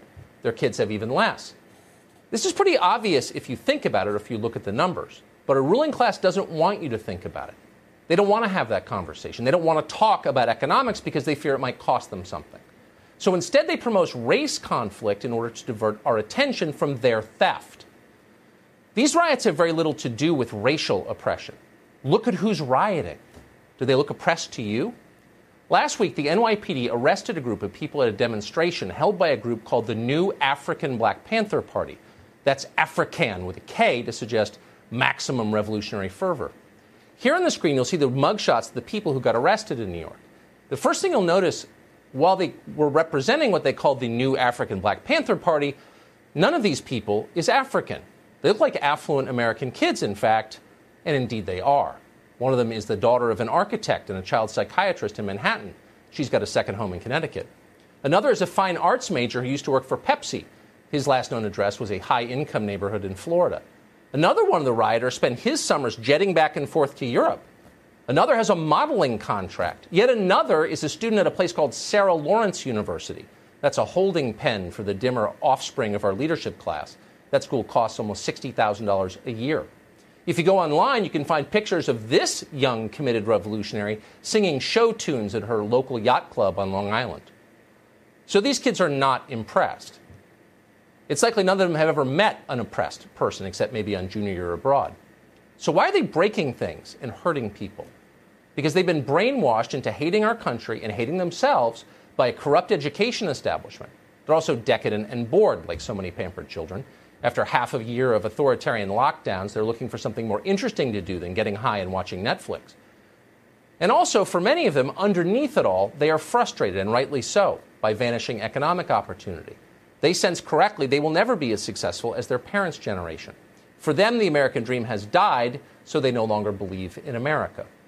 All of that combined probably accounts for the radicalism you're watching.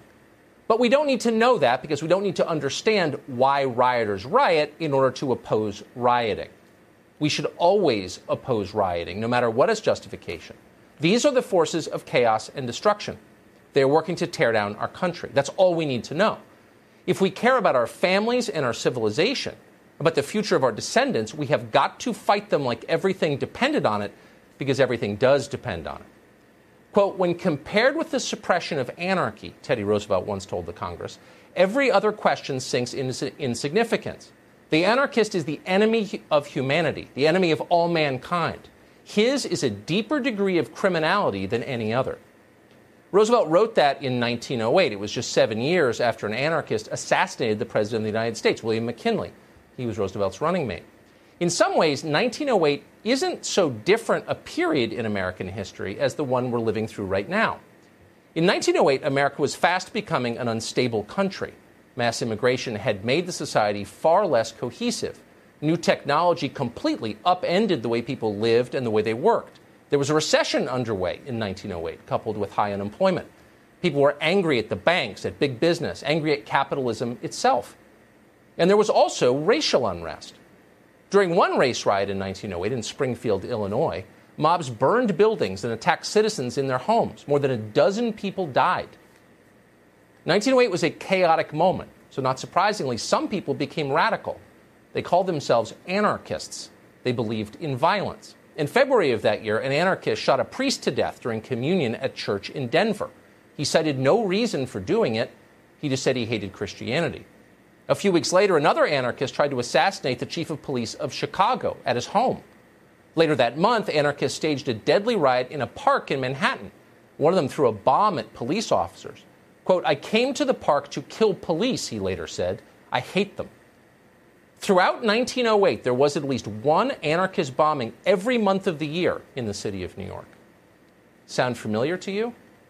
Then, as now, the radical left leveraged economic anxiety to force their program on America. Anarchists attacked cops and clergy in public buildings precisely because these were the symbols of permanence and authority. They were the symbols of power greater than the mob, so they must be destroyed. The anarchist goal was to topple the nation itself.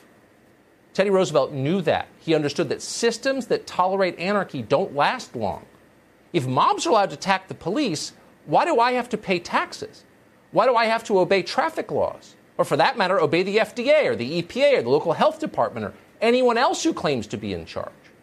People quickly start thinking like that when anarchists are allowed to have their way. And why wouldn't they think like that?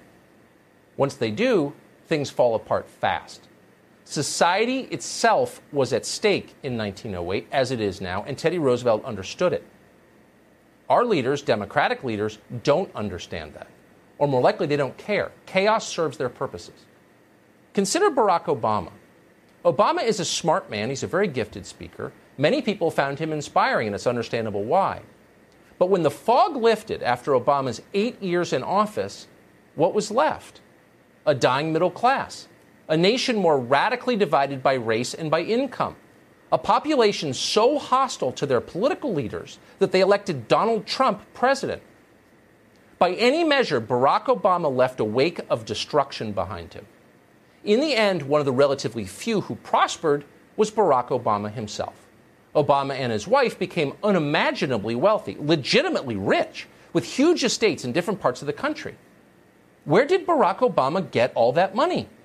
No one asks. We're too busy hating each other. Obama stokes that hatred because it helps him. Here he is at the Democratic Convention this summer. Americans of all races joining together to declare, in the face of injustice and brutality at the hands of the state, that Black Lives Matter. No more, but no less. To the young people who led us this summer, telling us we need to be better, in so many ways, you are this country's dreams fulfilled.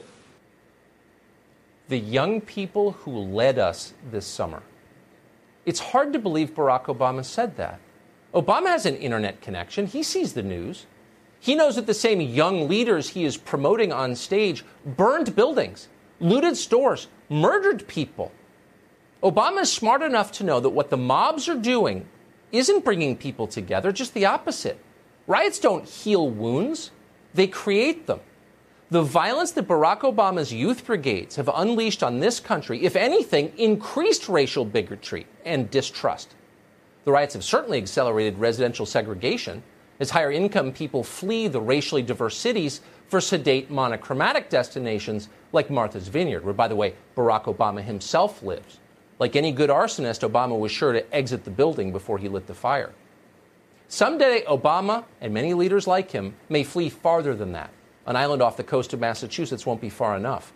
They'll be in Switzerland by then, or Austria, or New Zealand, or somewhere where they won't have to live with the consequences of the society that they created. But for the rest of us who plan to stay, we have no choice. We have to fight. Anarchism goes by many names. Right now it's called Antifa and BLM. But the poison is always the same, and the consequences of imbibing it never change. If we're going to survive as a country, we must defeat this. Nicole Malliotakis currently serves in the legislature in New York State. She's now running for Congress from Staten Island and Brooklyn. She's been on this show a lot. We think she's sensible. She joins us tonight. Nicole, thanks so much for coming on. Thank you. Nice to see you on set, by the way. So this idea, which some of us are apt to dismiss out of hand, let people vote from their prison cells, why exactly is it a bad idea? Well, to be honest, it actually makes sense for New York because in many ways this legislative session has been all about putting criminals before law-abiding citizens. And if you look at the long list of policies that they've passed this year, from completely revamping bail reform. I mean, come January 2020, if strangling someone, just so many crimes, criminally negligent homicide, burglary, grand larceny, assaulting a child, selling drugs on school grounds. Going to be just complete no bail. You walk right back onto the street after committing those crimes. That's what's going to happen come January. So wait, hold on, but I'm confused. I mean, we'll get back to the issue quickly, but if I'm charged with there's no bail, then why would I show up for court? Well, see, everyone should go to my website and look at the long list of crimes that are eligible for no bail come January 2020, because it's really quite shocking. And I think people will be very concerned to know that 90% of the arrested population in New York will be released back onto the street as they await trial. And my website's NicoleForNY.com. Take a look at all that list of crimes. And sign my petition, by the way, to tell the governor to let's make changes before January 2020. Now, to answer your question, the interesting thing is that now Mayor de Blasio is saying, well, we're going to incentivize people to come back to court by offering them gift cards, movie tickets, Mets tickets. It's completely... You're bribing criminals to come to court to be tried for crimes? Yeah, and if you're someone who is here illegally and there's a detainer request for you, you will just be released back onto the street if you committed one of the crimes that I've mentioned. And it's very concerning. I think people need to get involved and write to the governor immediately. If you're in New York, you need to go to my website, look at that list, NicoleForNY.com, send a message to the governor, because this is just one of the things that they passed this year. Governor Cuomo. Not the guy with the show on CNN, but his brother is the governor of your state. So basically, just to bottom line it, you come on, I ask you, it's a terrible idea to give prisoners the vote, and you point out, you think that's bad? There's a lot worse. Not only is there a lot worse, but it makes sense they want the prisoners to vote, because that's who they're putting first in the state of New York, You're the totally criminals. Right. Nicole, thank you for coming on. Thank you. Great to see you tonight, even though that was depressing. Well, this comes amid the news that more than 17,000 inmates may be released early due to concerns in crowded prisons. That's 70% more than previously estimated. In recent court filings, corrections officials estimated the total to be between 10 and 17,000. California Corrections Secretary Ralph Diaz is likely to block the release of about 5,000 inmates, in part because many are serving life sentences. It's like my son's life was no value. Her son was murdered last summer. 27-year-old Christian Tristan was a dad, happy and hardworking. 29-year-old David Cruz, a guy with a lengthy record of arrests, was charged with Tristan's murder. Only as of Thursday, he's out of the Harris County Jail, and he didn't have to put up a dime for bail. Cruz's argument to the judge was the fear of getting coronavirus. We want to make it very clear to our Harris County community, there are no mass releases planned. Our number one priority will always be public safety. They are talking about releasing nonviolent criminals, but yet this person was released. Today we got another statement from the sheriff's office.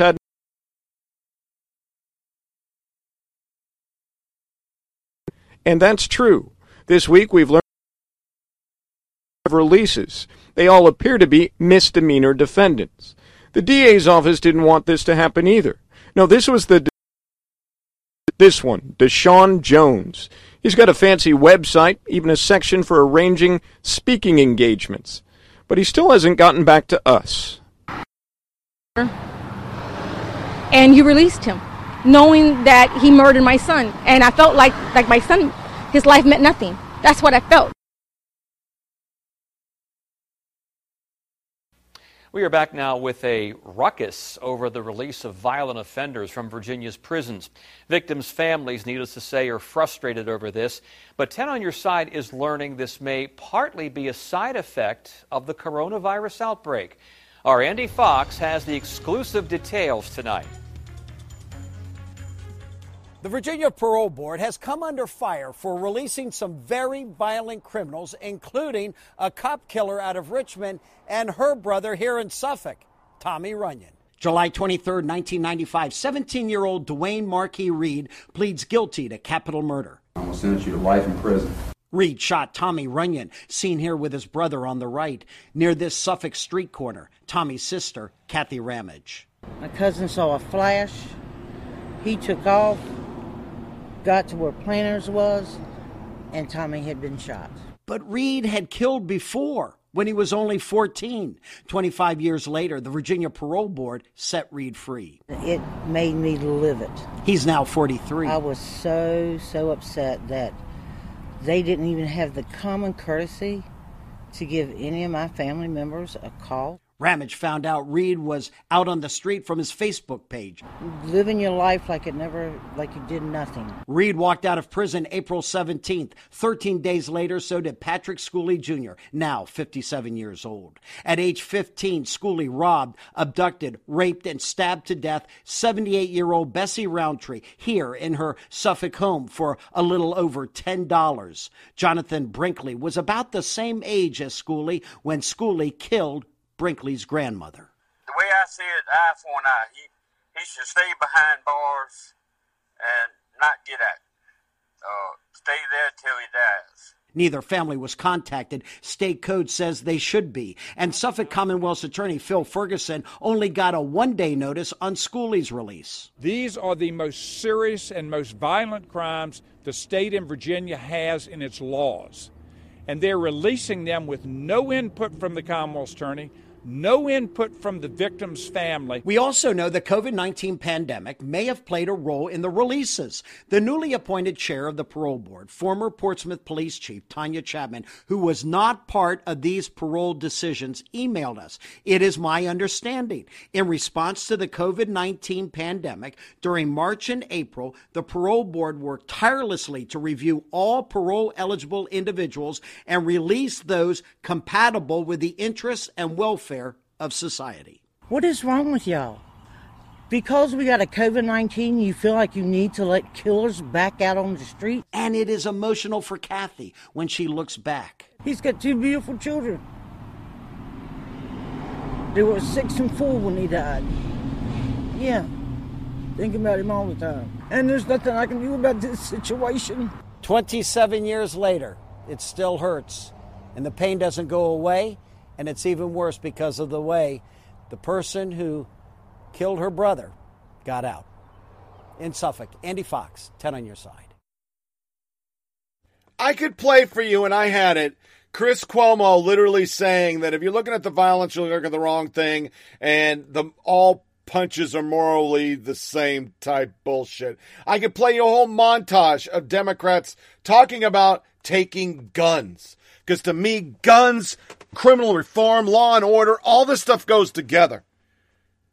You need guns to protect yourself. Because we don't have law and order in a lot of parts of our cities because they let everything be based on one thing, race.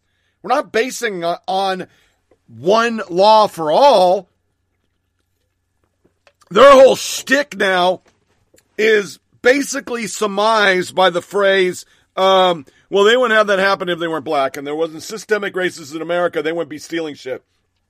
We played on the show, fucking protesters, they said, I don't care if they reappropriated and redistributed some Gucci and Nike.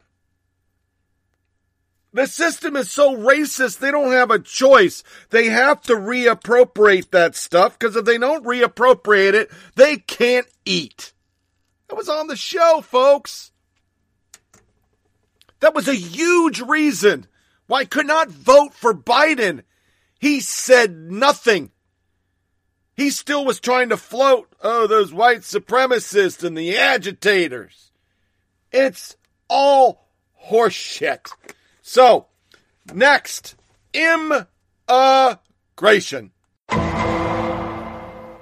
The Obama-Biden administration deported more than 3 million Americans. My question to you is, if an individual is living in the United States of America without documents, and that is his only offense, should that person be deported? No. Depending if they committed a major crime, they should be deported. And the president was left in his... President Obama, I think, did a heck of a job. To compare him to what this guy's doing is absolutely, I find, close to immoral.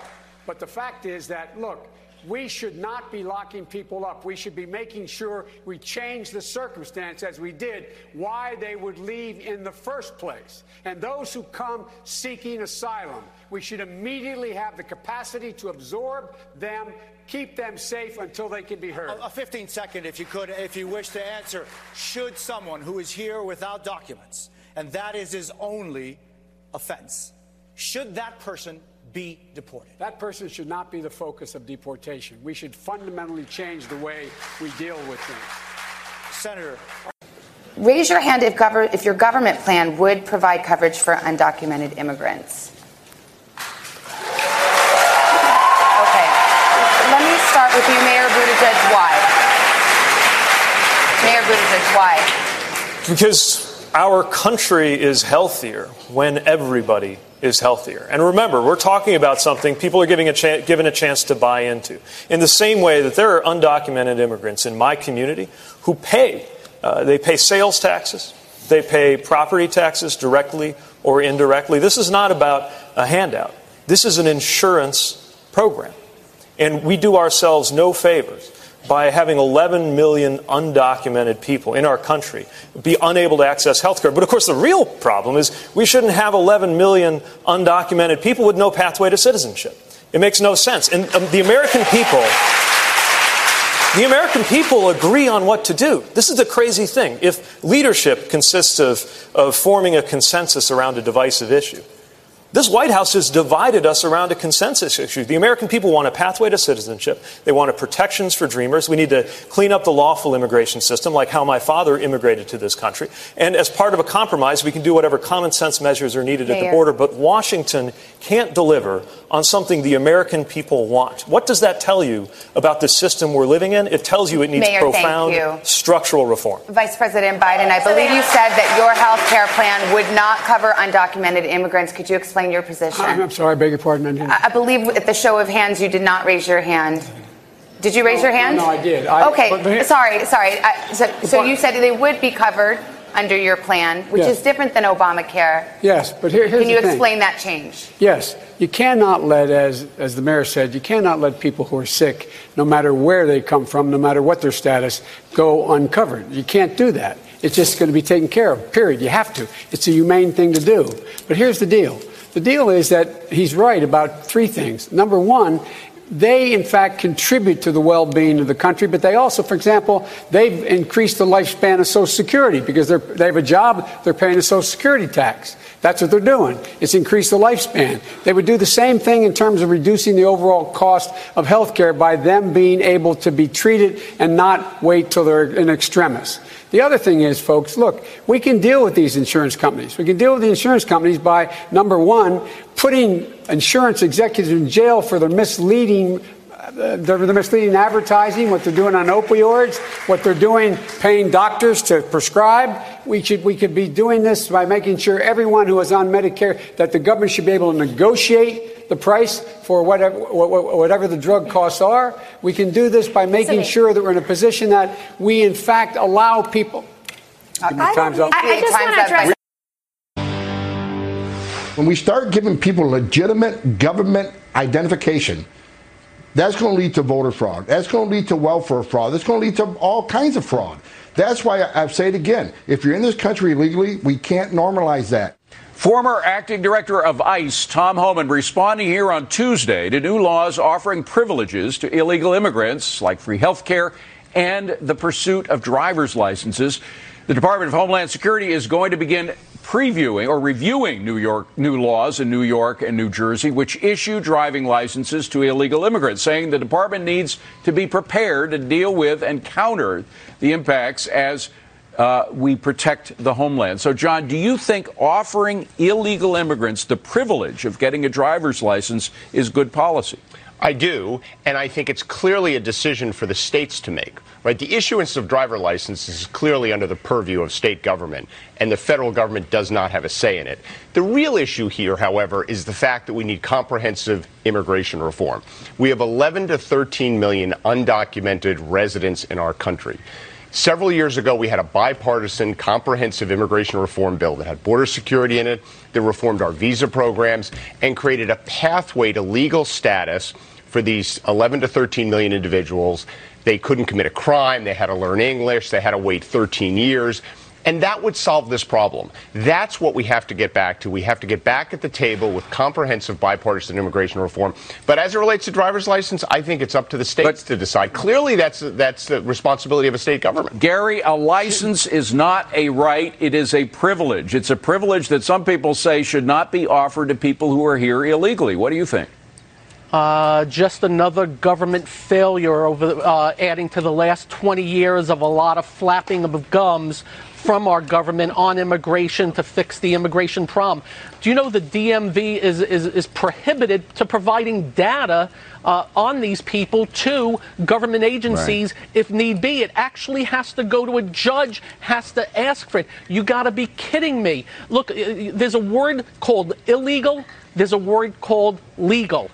Nobody has ever changed the laws, and I don't understand whatever happened to the laws. And I believe in states' rights and everything, but I also believe the number one job of the government is to protect the citizenry. Gary, I think it's also a question of guaranteeing our elections. And what's happened in California, there have been millions of people here illegally who have gotten driver's licenses, and it is a very short hop, one form, one check box to also be registered to vote.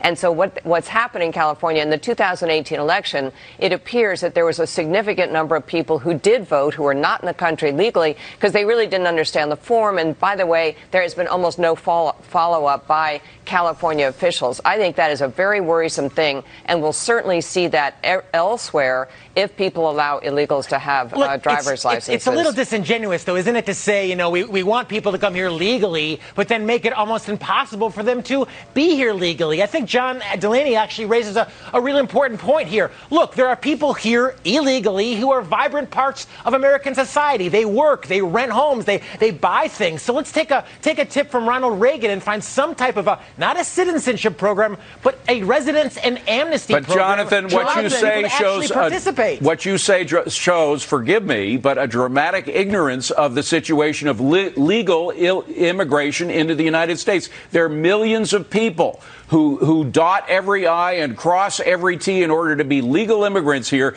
This kind of thing where you're giving privileges to illegal immigrants is an insult to those people who have worked so hard to become legal immigrants, and there are millions of them.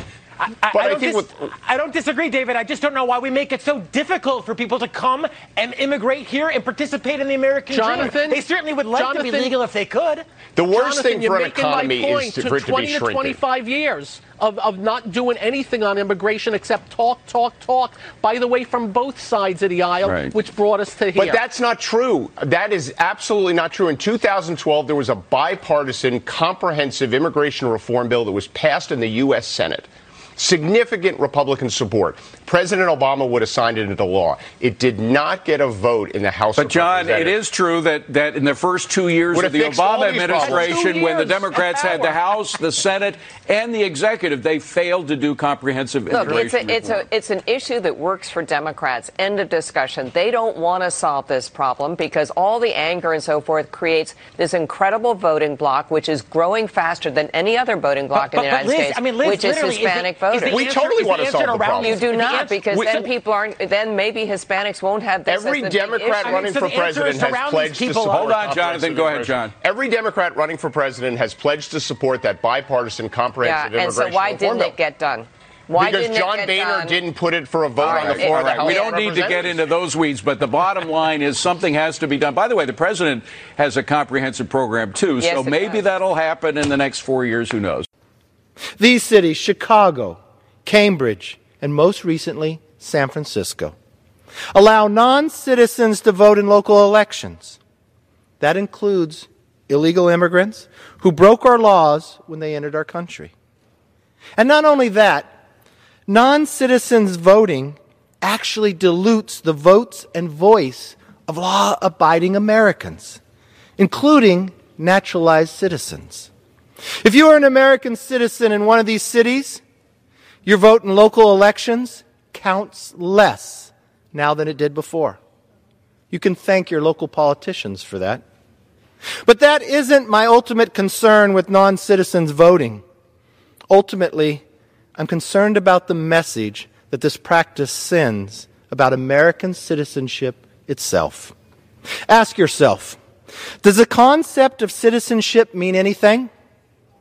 Does it grant a person special consideration in the eyes of our government? Does it impose upon him or her special duties or obligations? Sadly, too many of our elites and even our politicians have trouble answering these questions. But for the rest of us, American citizenship still resonates as a source of significance, of purpose, and identity.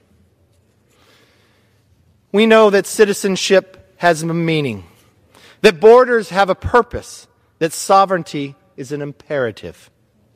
Precisely because we believe these things, we have to look out for our fellow Americans while guarding our elections against all outside interference. That is why I have introduced a resolution condemning efforts to allow non-citizens to vote in our elections. Because American citizenship means something special. Just ask any naturalized citizen. They'll tell you about it.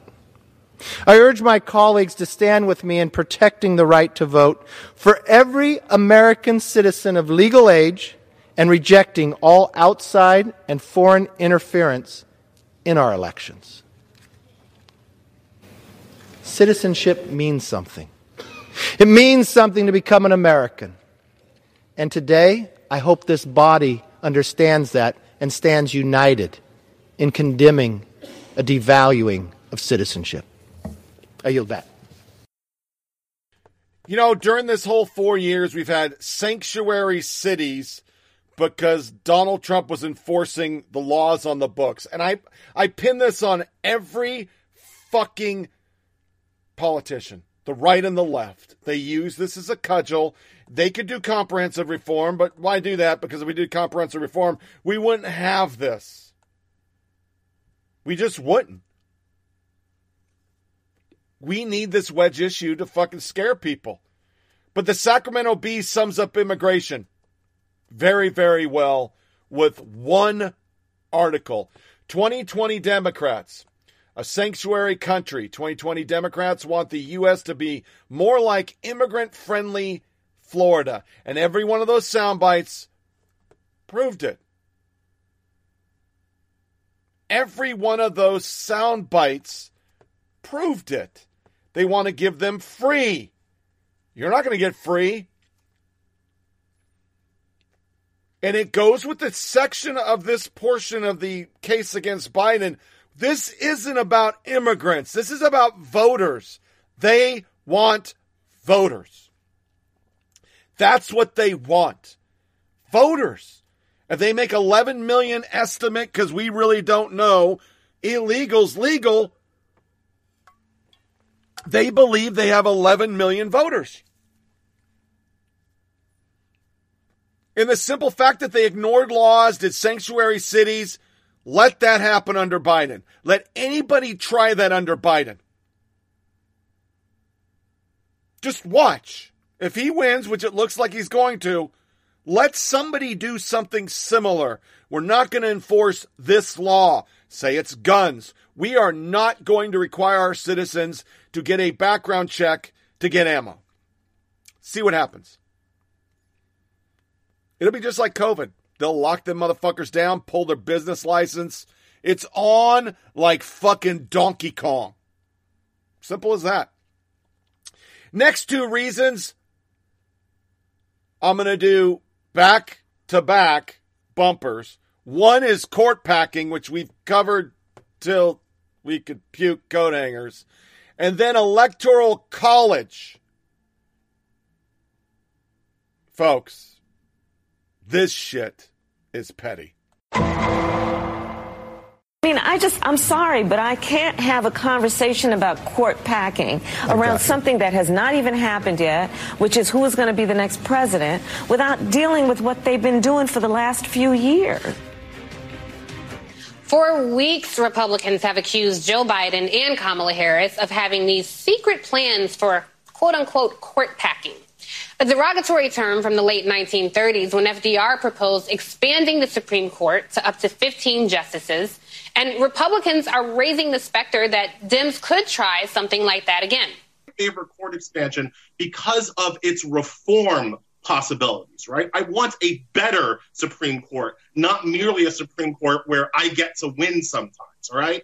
So that's why I favor a court expansion of up to 20 new justices on the Supreme Court. Each individual Supreme Court justice is frankly too important to our laws and our polity and our rights. If we had 29 justices, each individual death would be less important. And it will allow us to get back to confirming judges based on qualifications as opposed to based on agenda. So that's expansion allows us to take down the temperature, literally depoliticize the confirmation battle. It allows us to have more moderate judges, more moderate opinions coming out of the courts. Yeah. If we could do court packing, I would be happy to have Republicans, if Republicans want to play ball, right. I'd be happy to share some of the seats with them. Yeah, but, I mean, but look, they don't want to fix it. Yeah, I mean, you say court packing, court stacking, or judicial reform, because clearly after 218 conservative judges, we need it. And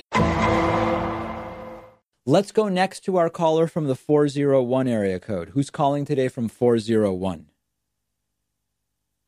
Hey, Dave, it's Dave. Hey, Dave, what's up? I understand that the Electoral College is there to stop certain faction or demographic, whatever, from ruling indefinitely. Sure. But it seems as though it's working against its purpose. My question is, do you think the Electoral College will ever be done away with? What would the process be? And how come there seems to be plenty of talk about it and no action? I'm from Rhode Island, which, by the way, I was going to say, is that a Rhode Island accent that I was hearing? I didn't even vote for Hillary. I voted for Bernie. You voted for Bernie. Voted All right, very Bernie. good. Listen, so you're completely right. The Electoral College, one of the main priorities of it was, we don't want all of the rural areas being ignored and having candidates mass at cities and only paying attention to them. But what we have in practice is that the candidates are just paying attention to these key early states and states that are strategically significant. It's still ignoring a whole bunch of different people. And quite frankly, with modern media, I don't really care where the candidate goes. I don't care if a candidate comes to Boston or not. They're better than Donald Trump. I'm going to vote for them, right? So I think that you're right in your analysis. The simplest path to removing the Electoral College is the National Popular Vote Interstate Compact. You can basically just do it at the state level. If you get enough states whose electoral votes total 270 to decide, we will award our electoral votes not to the winner in our state, but to the winner of the national popular vote, you effectively create a national popular vote. Doesn't require ratification by states, doesn't require a vote in the House and Senate. That, for me, is the most direct path to it. Mark in North Carolina, you're on the Ben Shapiro Show. Go for it, Mark. Hey, what's going on, Ben? How you doing today? Hey, doing pretty well. Go for it, sir. I wanted to ask, with what Virginia is attempting to pass through their legislature, I know it passed on the one side, and now they're trying to get it through where whatever happens with the popular vote of the country that's where they would send their electoral votes.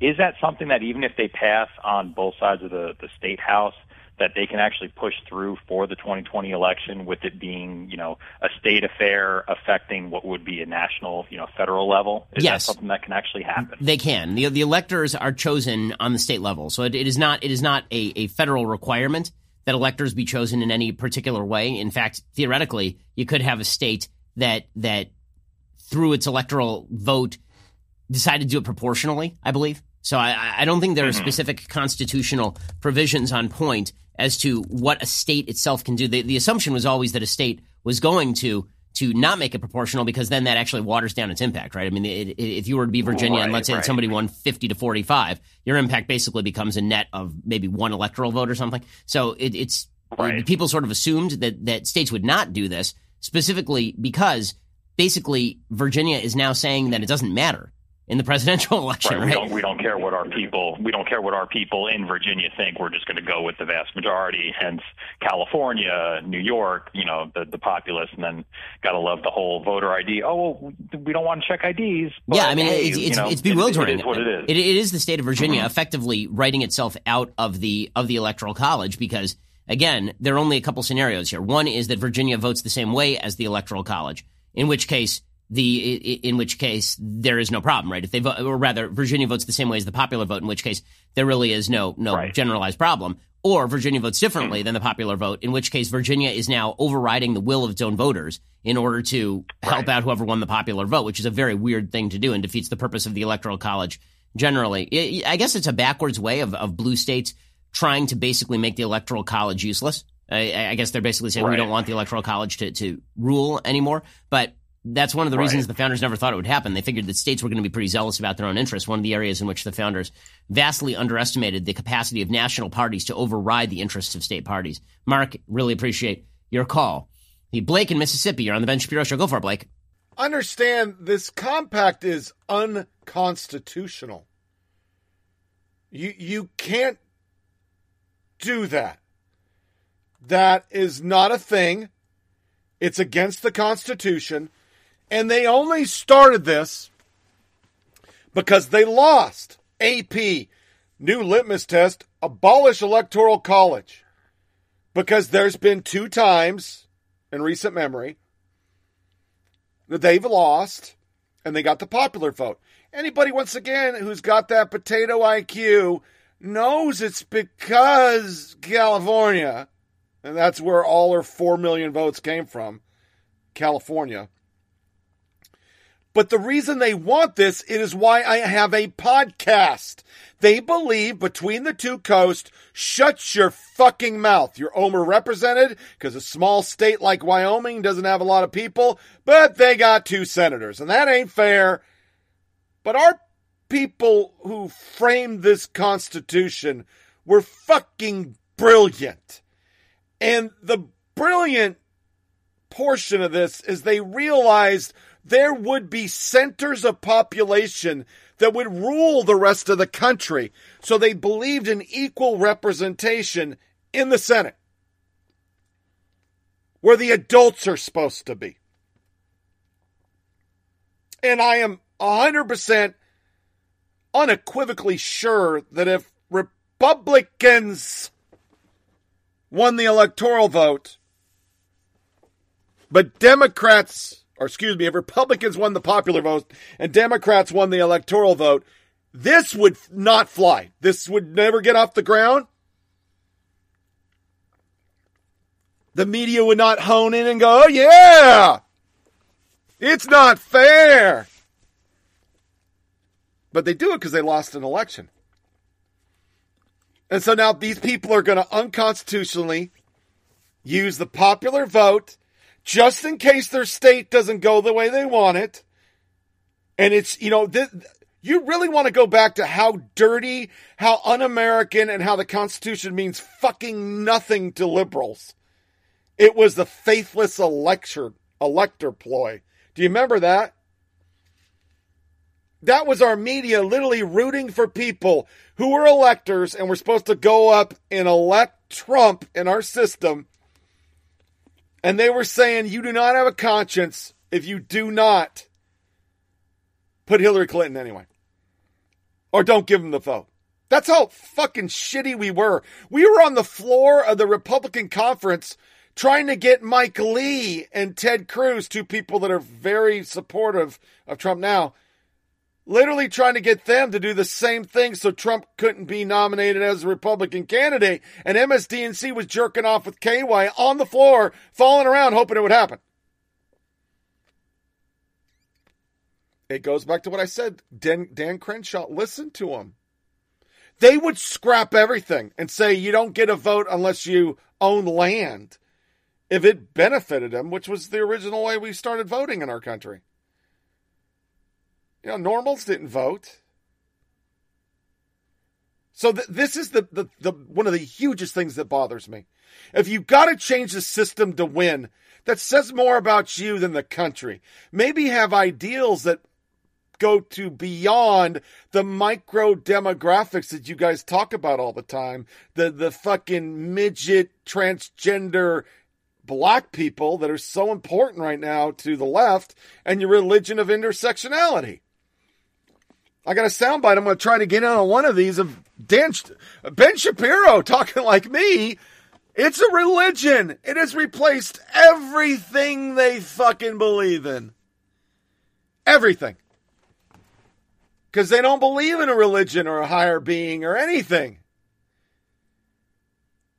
All right. I'm not going to play the dun-dun. Green New Deal. Briefly. Seriously, folks. The way it rolled out was a total clusterfuck. It was all bad. There's a Wikipedia page you can go to and literally look at all the stupid fucking shit that's in here. Heritage. What's in the resolution? How much would it cost? And would it even stop global warming? This fucking thing is a litany of fucking stupidity. It is basic.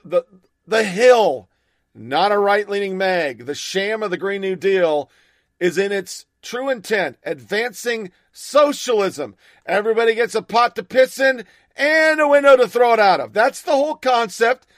Redoing buildings, creating jobs, 30% renewables, all this shit is just a socialism grab. That's all it is.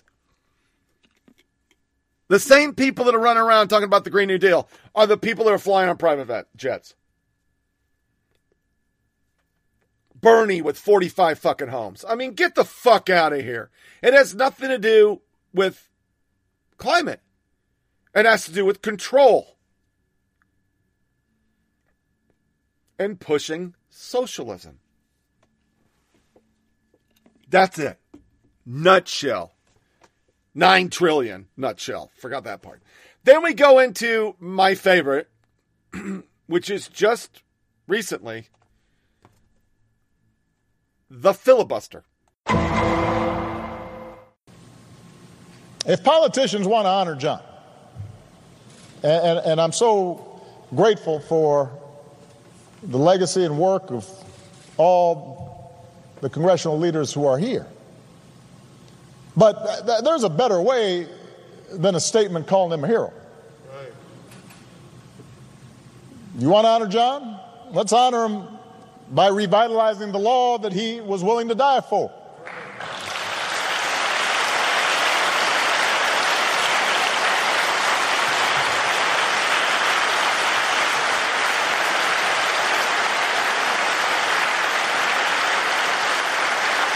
And by the way, naming it the John Lewis Voting Rights Act, that is a fine tribute. But John wouldn't want us to stop there, just trying to get back to where we already were. Once we pass the John Lewis Voting Rights Act, we should keep marching to make it even better, by making sure every American is automatically registered to vote, including former inmates who've earned their second chance. By adding polling places and expanding early voting and making Election Day a national holiday. So if you are somebody who's working in a factory, or you're a single mom who's got to go to her job and doesn't get time off, you can still cast your ballot by guaranteeing that every American citizen has equal representation in our government, including the American citizens who live in Washington, D.C. and in Puerto Rico. They're Americans.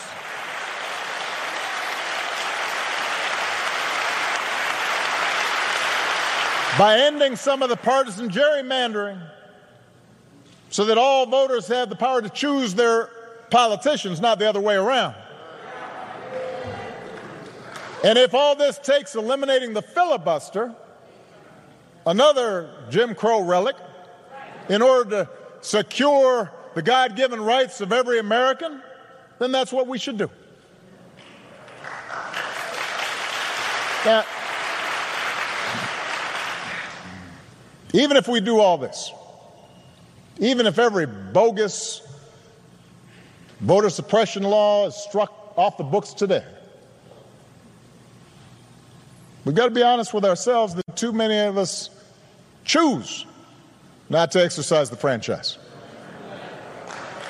Too many of our citizens believe their vote won't make a difference, or they buy into the cynicism that, by the way, is the central strategy of voter suppression, to make you discouraged, to stop believing in your own power.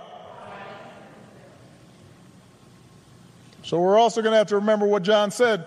If you don't do everything you can do to change things, then they will remain the same. You only pass this way once. You have to give it all you have. As long as young people are protesting in the streets, hoping real change takes hold, I'm hopeful, but we can't casually abandon them at the ballot box. Not when few elections have been as urgent on so many levels as this one.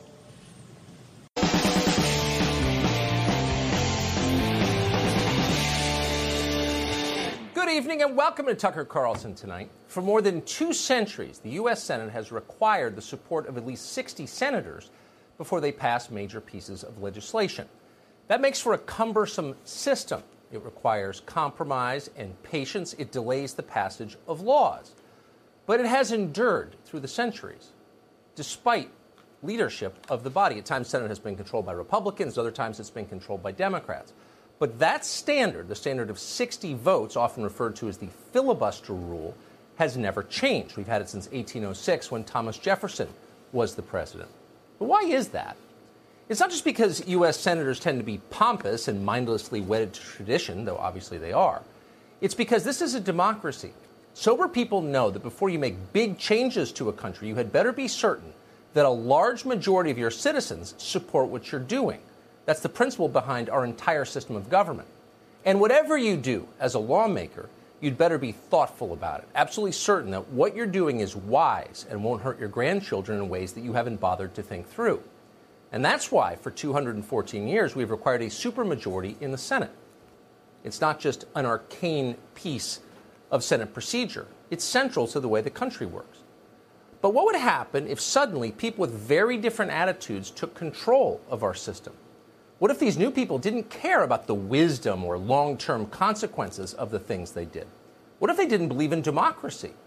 What if they considered debate and persuasion, winning people over, pointless, even immoral, and instead intended to rule by force?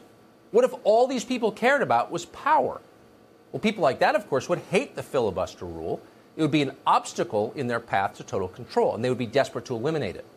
They'd never admit that out loud, needless to say. They'd never be direct about anything.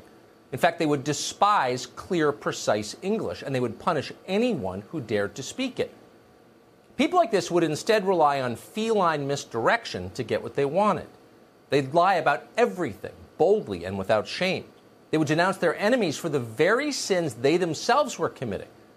If they wanted to turn America into a one-party state, for example, a state that they alone control, they wouldn't say that out loud. They would instead accuse anyone who opposed that goal of, quote, partisanship. And they wouldn't even smile as they said it. Watch.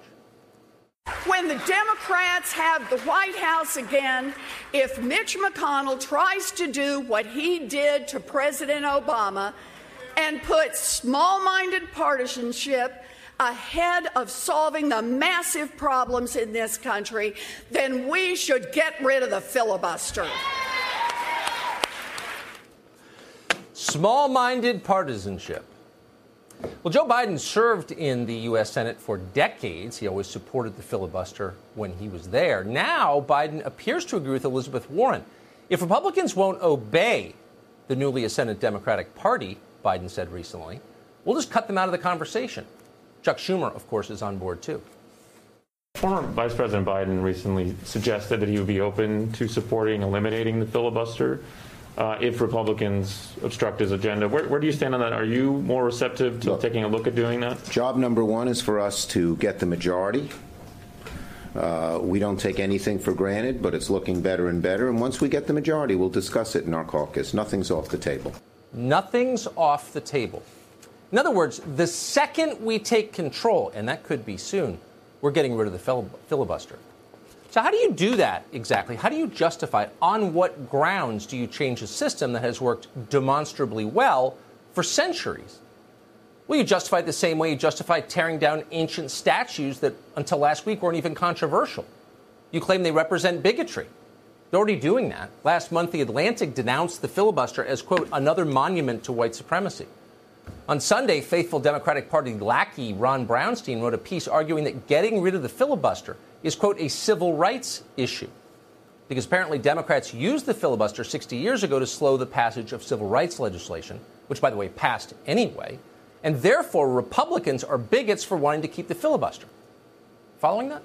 That's the level of debate currently underway among smart people in Washington. It's moronic. But it's also transparent. That doesn't mean it's not working, though. It is. The filibuster could soon be gone. There's a lot at stake in this conversation. It's not obscure, it's real, and it's practical. With the last check and balance gone, there will be no limit to the ways the Democratic Party can remake the country in their first few months in power. We don't have to guess about their plans. They've told us what they plan to do. And without a filibuster, they will be fully capable of doing it. Turn gun owners into criminals. Let actual criminals go free. Ban all criticism of their ideas and behavior. Crush independent media voices like this channel. passed the lunatic Green New Deal, which does nothing for the environment and does an awful lot for their control of the country. Pack the Senate by making D.C. a state. Pack the Supreme Court by simply packing it, adding more justices. And just to make certain they never lose another election, add tens of millions of foreign nationals to U.S. voter rolls. They will call that immigration reform. They'll dare you to call it something else. They'll charge you with hate speech if you try. You think they won't do all that? Why wouldn't they do all that? Their voters, their core voters, are demanding they do all that. And with no filibuster, they can, because no one can stop them. Before I screed on this, the filibuster is tied into 2 new states. I rise to support H.R. 51, the Washington, D.C. Admission Act, which would end centuries of taxation without representation and make Washington, D.C. the 51st state. And nobody's giving back anything. Washington, D.C. is the home to more Americans than 2 states, and more than 46% of its 700,000 residents are black. Make no mistake, race underlies every argument against D.C. statehood, and denying its citizen equal participation and representation is a racial, democratic, and economic injustice we cannot tolerate. I will never vote to give Washington, D.C. separate statehood status. Washington, D.C. is a city, not a state. Its population is roughly 1/7 that of Alabama.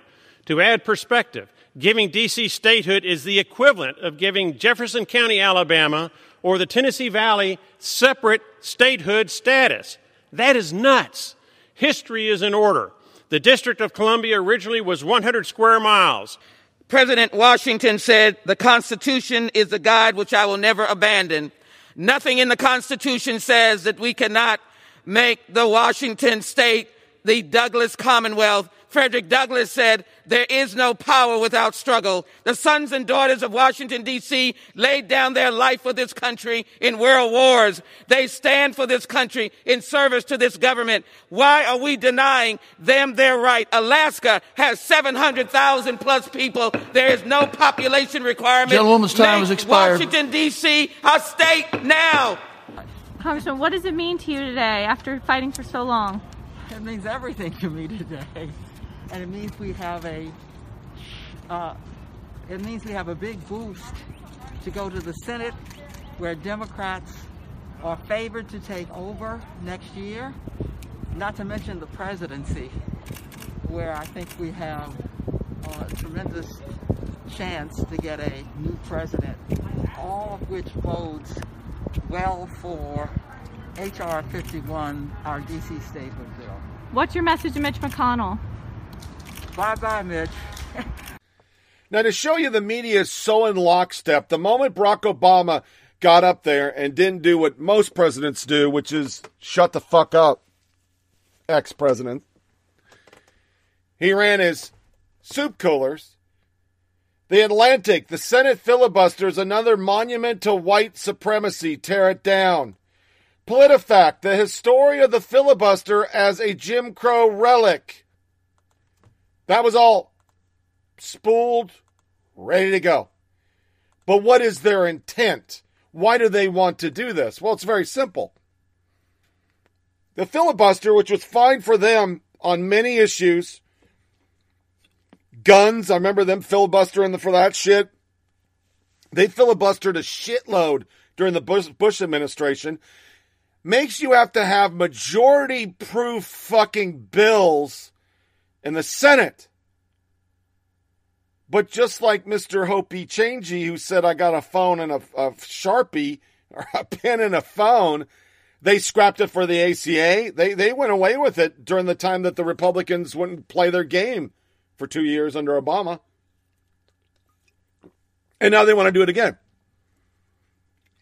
It was summed up very well last night by a young lady who literally just said, hey, the reason they want to do this is so they can take radical agendas and push it through with 51 votes.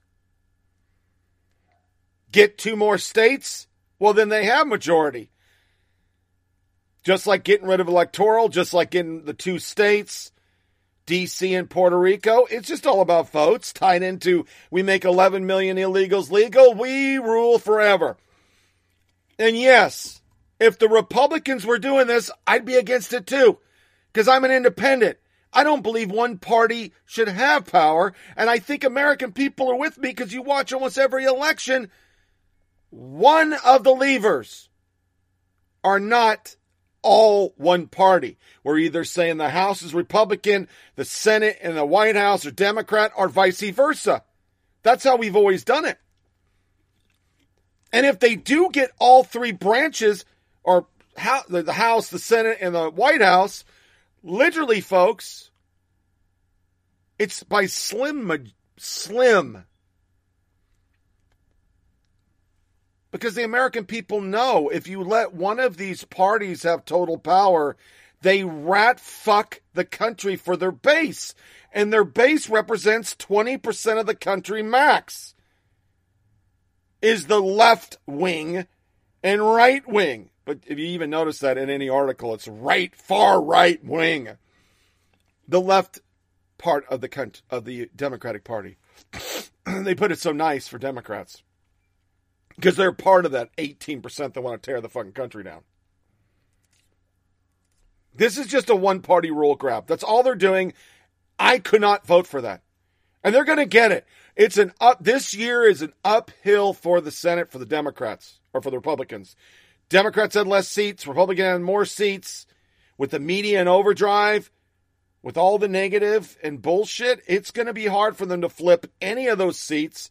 They're even running a ex-Army officer, African-American, against an incumbent Republican, and she got relieved of duty. It's just like Biden's son, kicked out for fucking getting busted on a piss test. I mean, I know I got a lot of reasons, but at least they're grounded on the policies they wouldn't fucking talk about. Next one is the LGBT agenda. And no, it's not about adults who want to get their freak on. It's about kids. And if you haven't heard the name Desmond Napoles, get ready for this trailblazing 11-year-old drag kid who RuPaul is calling the future. His bravery is inspiring so many. We're going to talk to him in just a moment, but first, let's take a look at his amazing story. I'm Desmond. I'm 11 years old, and I like pizza, trains, and drinking root beer since it's caffeine-free. I also do drag, and I love to put on makeup, dresses, and wigs, and of course, jewelry if necessary. My full drag name is Desmond is Amazing. I feel very happy to have a mom that accepts me. It really touches me deeply that there are other children out there that he's reaching and they're listening to him and he's influencing them to be themselves. I'm very proud of him. I'm proud that he's found his path so early. My greatest joy in this is just seeing Desmond happy. I love doing drag because it makes me feel amazing and self-expressive. It just feels amazing to know that people love what I do. My one big message would be 3 words: be yourself always. Please welcome Desmond Napoles, a.k.a. Desmond is Amazing.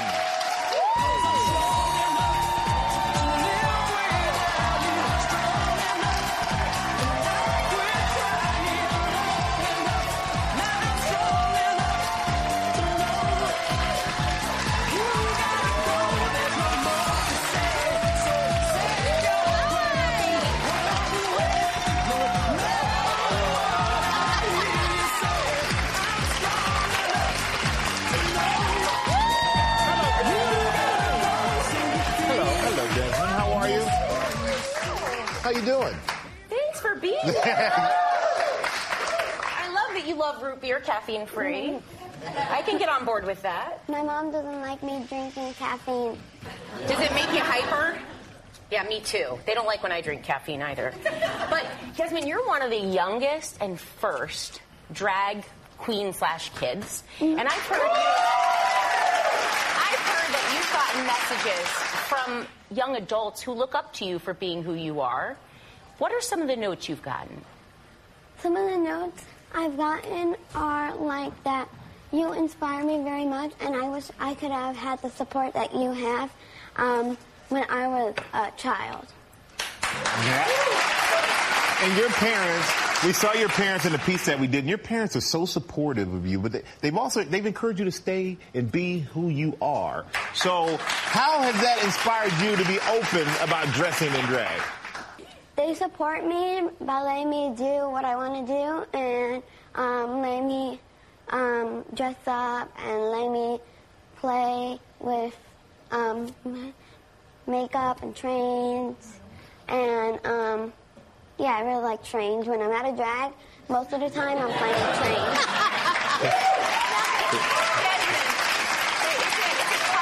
It's a tough world out there, and not everyone's accepting of things, and some people have criticized you. What do you say to them?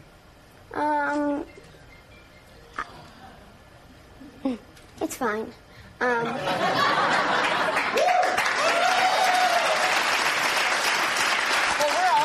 To have Desmond here, so thank you, Desmond. But we also have some people that wanted to come see you personally. So please welcome Hedda Lettuce.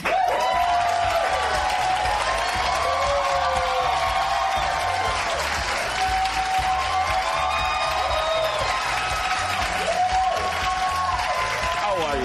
Thank you for having me.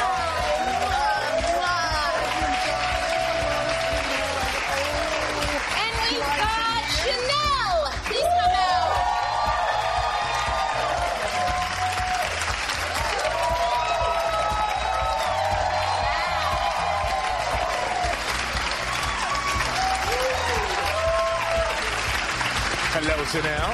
Go. And we can't forget Alyssa Edwards.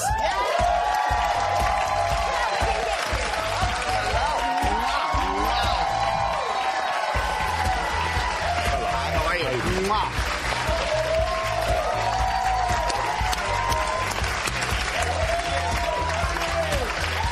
Hello. How are you? See you. And good morning to you.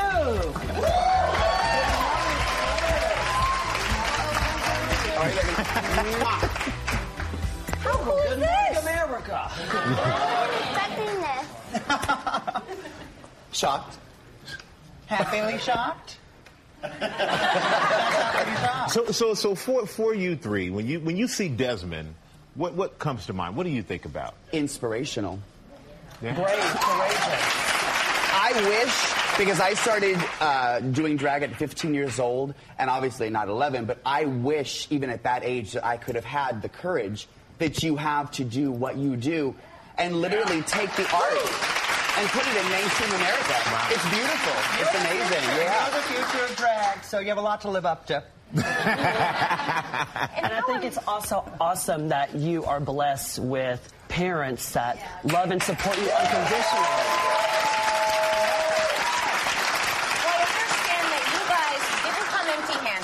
There are some special gifts you have for Desmond. You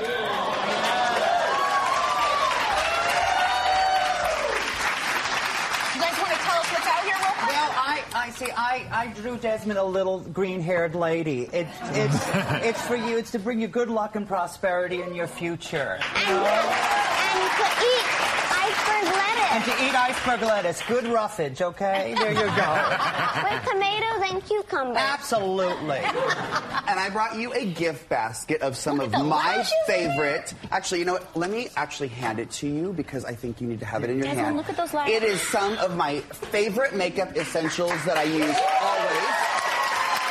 And you know, you can never have enough black eyeliners. So my favorite black eyeliners in there. And I have a makeup tutorial DVD, so you can watch it and pick up a couple of tips and techniques. Unicorn bag. I can get on board with that. Well, Desmond, you know, I'm a teacher over there at Beyond Belief Dance Company, and we would love for you to come take some dance classes. Oh, so, nice. I wanted to bring you a quintessential BBDC unicorn. It's got my favorite rhinestone. You cannot be a queen without some diamond nails. And some socks. It's got some pins. It's got a little notepad. I want you to journal everything that you do because you truly are very brave and courageous. And let me give you this.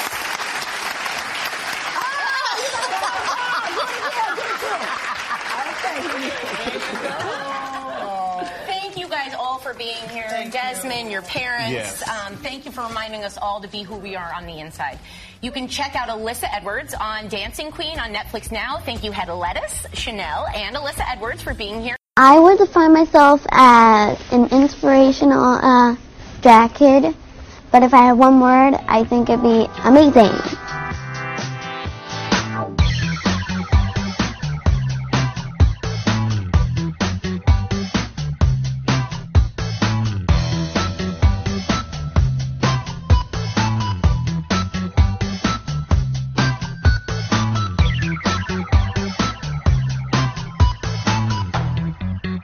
A drag kid is exactly what it sounds like, a kid who does drag. I came up with the idea because I felt like drag queen was too adult. So me and my mom, we thought of something and then we came up with drag kid.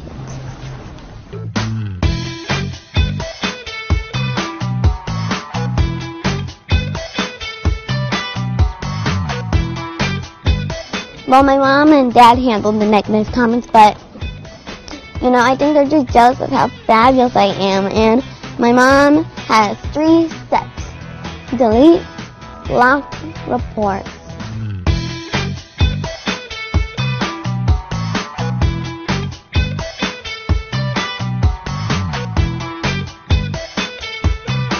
I think you should always be yourself because in my opinion, it's easier to deal with negative things when you're expressing yourself.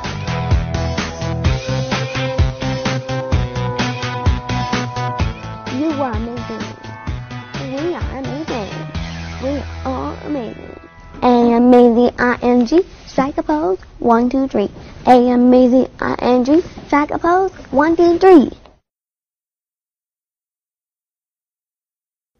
You want answers? I think I'm entitled. You want answers? I want the truth! You can't handle the truth! That's, of course, Desmond. It has been something that has been on my show since day one. And I, once again, don't give 2 fucks if you want to be a fucking goat. If you want to marry a goat. If you want to fuck a goat. I don't fucking care. You do you, I do me. That's the way this country's set up. You don't have to like brisket like I do. You can do pulled pork. I'm a Packer fan. You can root for fucking the Vikings. I don't fucking care. But this kid shit? No. No, no, no. Kids of gay parents fare worse, study finds, but research draws fire. The study is off the net. You can't find it. It is totally suppressed, which is our next subject, social media. Mark Regeneris, Associate Professor of Sociology at the University of Texas, surveyed more than 15,000 Americans ages 18 to 39, asked them questions about their upbringings. Its findings are published in a July issue of Social Science Research.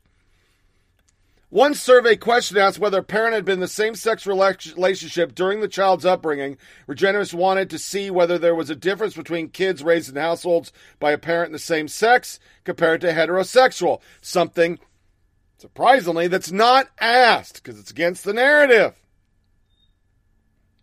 Remember, penguins are gay. Yeah, we covered that on the show. That's a fucking lie, too. It was British.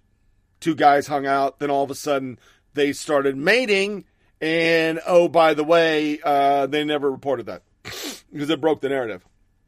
The survey results were measured by a set of 40 outcomes on social, emotional, and relationship factors. Outcomes included whether a child had grown up to need public assistance, were more likely to have anxiety or depression, were likely to be abused, or are apt to engage in unhealthier habits such as having more sexual partners, smoking, or drugs.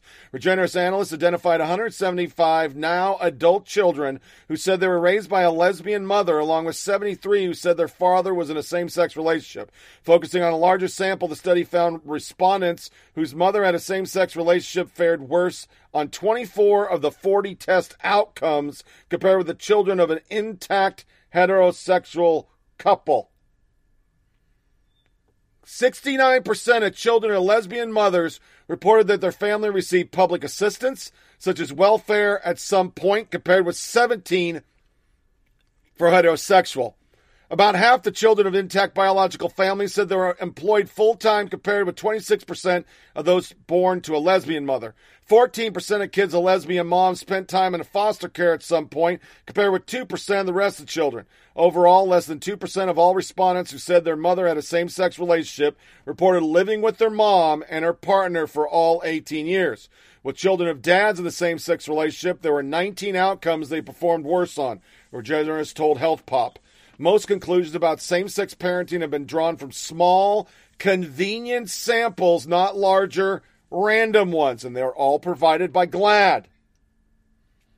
We've proven it on the show. They're self. The people that don't continue, they do not report. Most of the transgender shit, 80% of transgenders go back. That's partially true by Walt Hager's study, a guy who was a guy, a girl, then back to a guy, because he had the transgender regret site.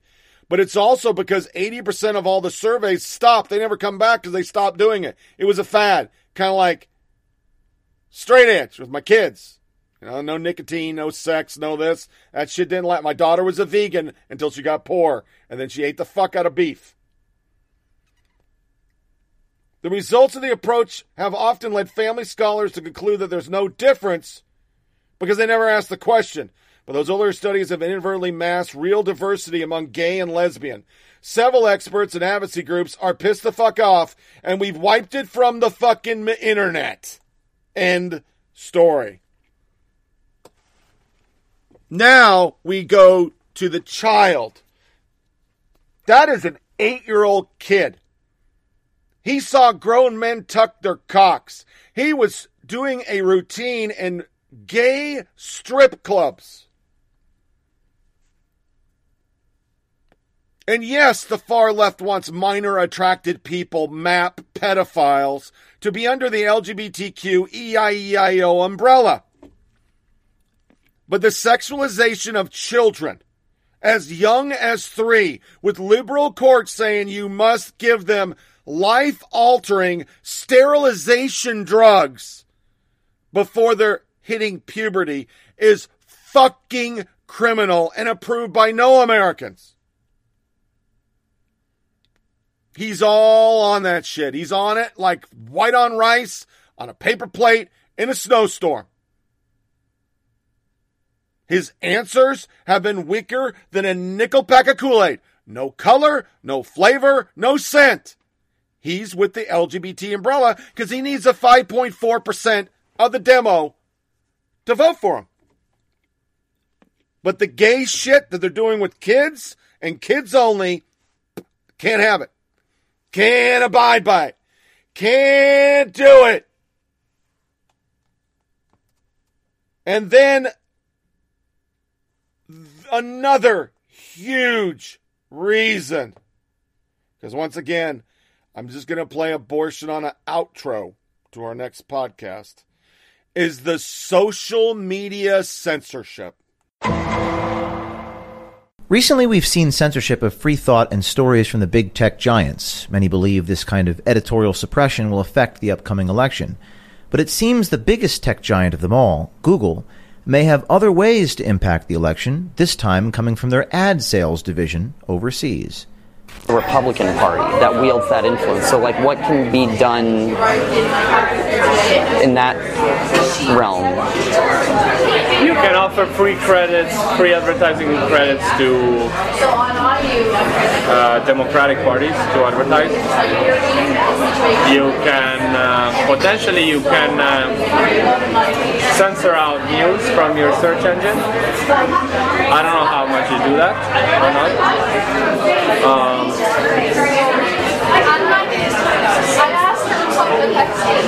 Yeah, I think that. But and stop them from safety also. That makes decisions. There's different themes in trust and safety, but yeah. You would want to root for a rare progressive organization to have, as at least as much say, or on the election. Kind of. Yeah. I mean, can't they play a role? And they do that. Like in what ways, though? They fund the parties. They help with the advertising. Yeah. I don't know if Google does that, but they can stop ultra far right parties to advertise with Google, right? Really? Hate speech, anything in regards to hate speech, you cannot advertise it. On YouTube side, they block videos that contain hate speech. Right. Year on year, 80% of videos uploaded have been blocked. In total, that contain hate speech. Right. It will never be a 100%. That was Adriano Amaduzzi in Google's overseas ad sales division. He seems to link hate speech and conservative voices as one and the same. He unabashedly says that Google could get involved in our elections here in the United States by, quote, actually stopping right-wing parties from advertising, unquote. How do they determine hate speech, though? Like, it's not really a concrete definition. Well, it's human reviewed, right, by trust and safety. Oh, so they're the ones who determine. So, yeah, trust and safety sets their own standards for hate speech. Yeah, exactly. So they can block. Say it's not an extreme right wing. What if? And I agree with you. It's not their business to get involved, but they do. And what if people, the majority of trust and safety is extremely left? Could they or would they get involved with our 2020 election? Yeah, by potentially stopping right-wing parties from advertising. So, can you do that? Or reducing the exposure of their ads. And are you able to do that, like within your? Me personally, no. But I mean, your department, like but it's advertising, right? Yeah. So, you mean like conservative companies or conservative? No, it's more with conservative parties. When we met Adriano in Dublin last year, he admitted he was pushing his progressive political agenda on would-be customers. And funnily enough about Brexit, I had a guy on LinkedIn, I don't know why, contacting me, say, hi, I'm the head of digital infrastructure of the Conservative Party of the United Kingdom. We would like to do advertising with Google. Could you help me with that? I was like, that's awesome. I didn't answer. I was like, awesome. That's so. You're telling an Italian that lives in London that you want to advertise on Brexit, and so like promoting Brexit? Yeah, exactly. Promoting like blocking free movement of of European people. So. Right. And you're asking a European guy to help you do that. That's like sure. That's great. It's good because you're in a position. So same way that trust and safety was able to help repeal the 8th, you can have your own influence in a way. I'm guessing, right? Because you're the gatekeeper of what you're going to allow to advertise. So if they want to promote it, not really. I wish I was that influential. I'm just one of the pawns. But in a way you are, because you said you can say no, which is important. I didn't help it. And what are the majority of Google is liberals. It's pretty clear that Google is editorializing and picking winners and losers. For the most part, it's being done in the shadows. Isn't it time for them to come clean and be honest about what they may be doing to impact the election? Yesterday, across the board, and that was a huge deep dive into Google. I have 2 more sound bites we will play from Project Veritas talking to Google execs. That was a ad exec. This ties in to right after the election where I played the Google 2016 meeting where they said they would affect this election because they didn't last time. And all the studies that I've covered that social media can sway an electorate by 9%. You're seeing it right now with the fact that you can't Google anything without an anti-Trump story coming up or a pro-Biden. But yesterday there was a story that broke tied into the Hunter Biden shit. And basically, what the story said is Rudy Giuliani was a Russian stooge and he's a pedophile. It was all done by a Democratic operative. And Stephen L. Miller, journalists from ABC News, VOA, MSDNC, Politico, and Time all retweeted the false Rudy text from a Democratic activist. The New York Post is still locked out of their Twitter account. They can't tweet, even though they've said that it's over. It was wrong. They shouldn't have done it. And then you get into the meat and potatoes. Pew survey suggests social media is indeed shifting users' political views. A study from the Pew Research Center published on October 15th found that 23% of adult social media users in the United States changed political views they hold because they saw social media in the past year. According to the study, 21% of the respondents were Republican or lean Republican, and 25% of the Democrats and those who lean Democrat said they changed their views. I used to support BLM, but now I see them as a violent domestic terrorist, not interested in addressing the real problems of the black community, somebody said. Another one, I realize that we need to do more for LGBTQ issues, but Trump's not doing them, and we need to change, even though that's not true. Another one, and they say Trump is a Nazi. WAPO opinion piece argues that social media platforms must muzzle Trump until after the election. Understand, effective yesterday, if you try to retweet something, they're trying to stop the spread of any information. So what's happening is you hit retweet and it's a quote tweet. Then it says you retweet. And then on some stories that are conservative, they literally say, well, are you sure? Have you read the story? And then you can retweet. The WAPO perspective. I ran political advertising for Twitter. It's time for the platform to mute Trump. But even at the risk of infringing on the principles of free speech and the decreasing engagement for a period, which is to say, hurting their own bottom line, Twitter and Facebook should muzzle Trump as the election nears. What will he tweet when we get closer to Election Day? Or as the returns start coming in? Is there any doubt he will question results and claim a victory? This is not unprecedented. Some nations impose silence periods before election. Yeah, they're fucking communists, you fuckhead. Twitter, Facebook, censor Trump campaign 65 times, but haven't done anything to Biden, who has posted doctored videos, deceptively edited, and put out false stories. Rasmussen, 79% of social media users don't believe most of what they read. 61% say social media bad for politics. But you may say that, but the reality is, doesn't it get in your head? I'm a 53-year-old bald guy smoking a cigar in my basement.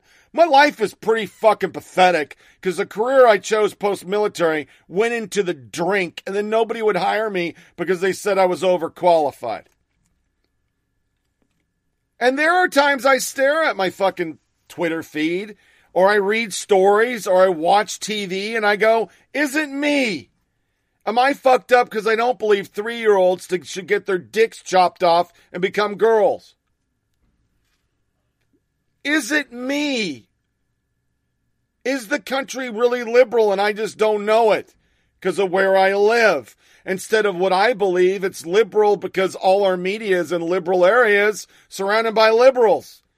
They're the people that believe 25% of the country is gay because 25% of the people living around them are gay. But then I read articles, 71% of tech pros surveyed believe anti-conservative bias existed or exists. The blog highlighted the more salient numbers for the report, including the fact that 71% of pros believe that there is an anti-conservative bias in tech. While many companies' users declared their concern about extensive bias, some overwhelmingly denied. There are 30% of Intuit professionals and 46% of VMware professionals believe there isn't an anti-conservative bias. Blind noted that the critical needs for its services, whether they lean liberal or conservative, it seems like an anonymous platform giving them a safer space to talk about politics. In an era of cancel culture, the last bastion of free and honest debate appears to be when users can hide their identities. We see conversations that professionals would usually avoid bringing up in the workplace. For example, users want to have civilized conversation about why some voted for Trump, why some voted for Obama twice, and silencing of conservatives in the Bay Area.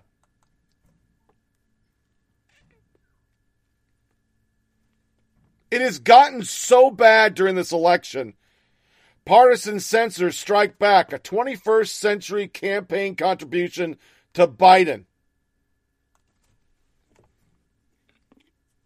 So bad that the Republican National Committee has filed an FEC complaint. Shortly after this reported came the Twitter policy change. Here's the headline from the Washington Times. Twitter changed politics after criticism from restricting the anti-Biden conduct. Straight blocking of URLs was wrong, and we updated our policy, yet they're still locked out. Matt Walsh. Big tech crackdown on misinformation doesn't seem to include any left-wing information. I want you to really think about Russia.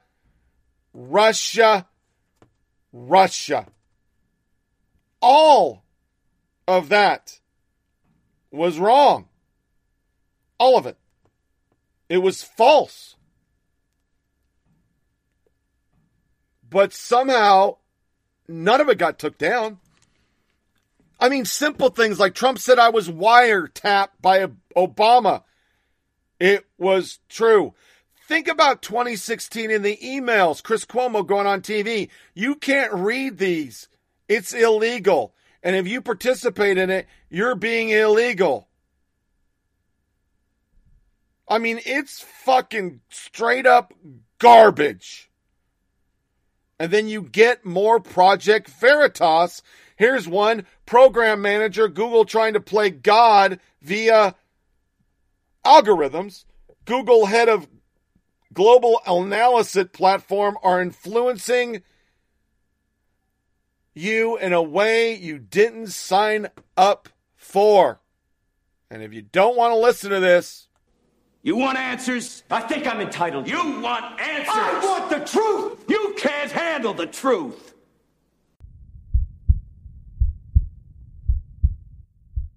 We've been talking to a ranking member at Google, and he says there will be riots at Google if Trump wins. He says Google and YouTube play God with their power, and he even raises concerns about Google outsourcing American jobs to run surveillance on Americans. If Trump wins, there will be riots.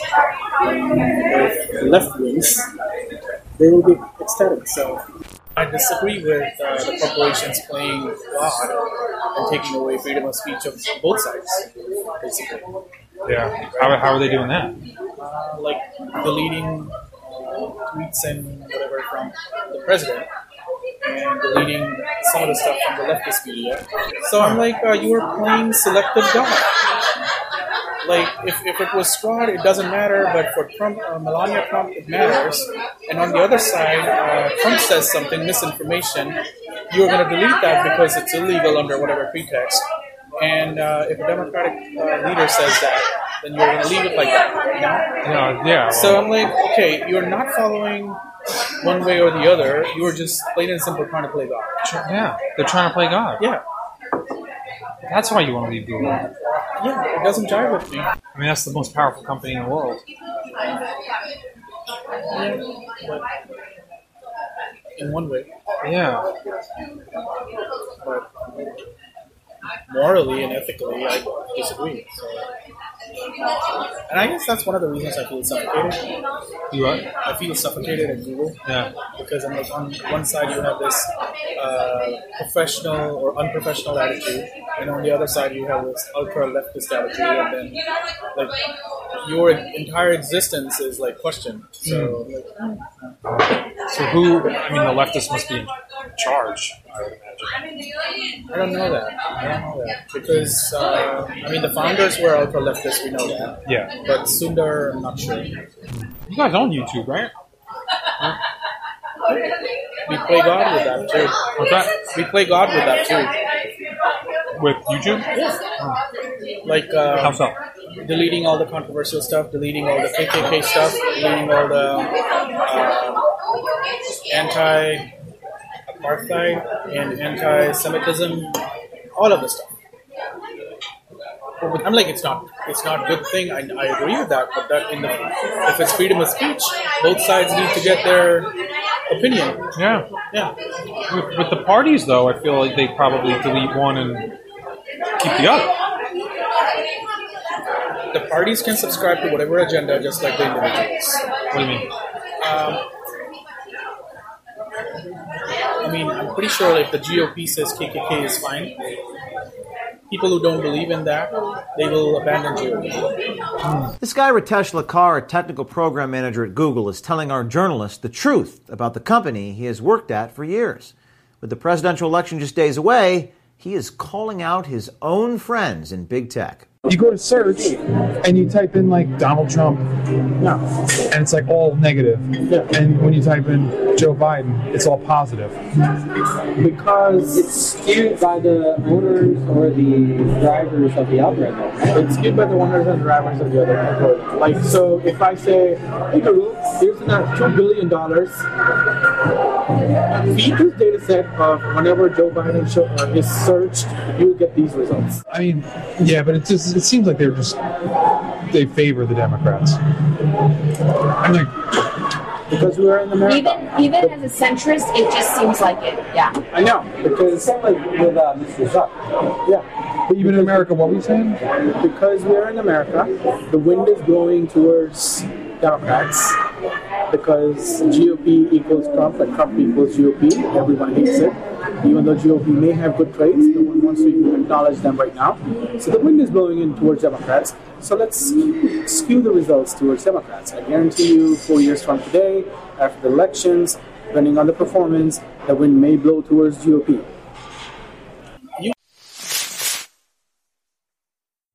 How is Google influencing the election? Yeah, but so there are many ways, right? I think like ads is one way. Yes. Right? But I think another way is search results. Mm-hmm. Right? YouTube is going to be another one.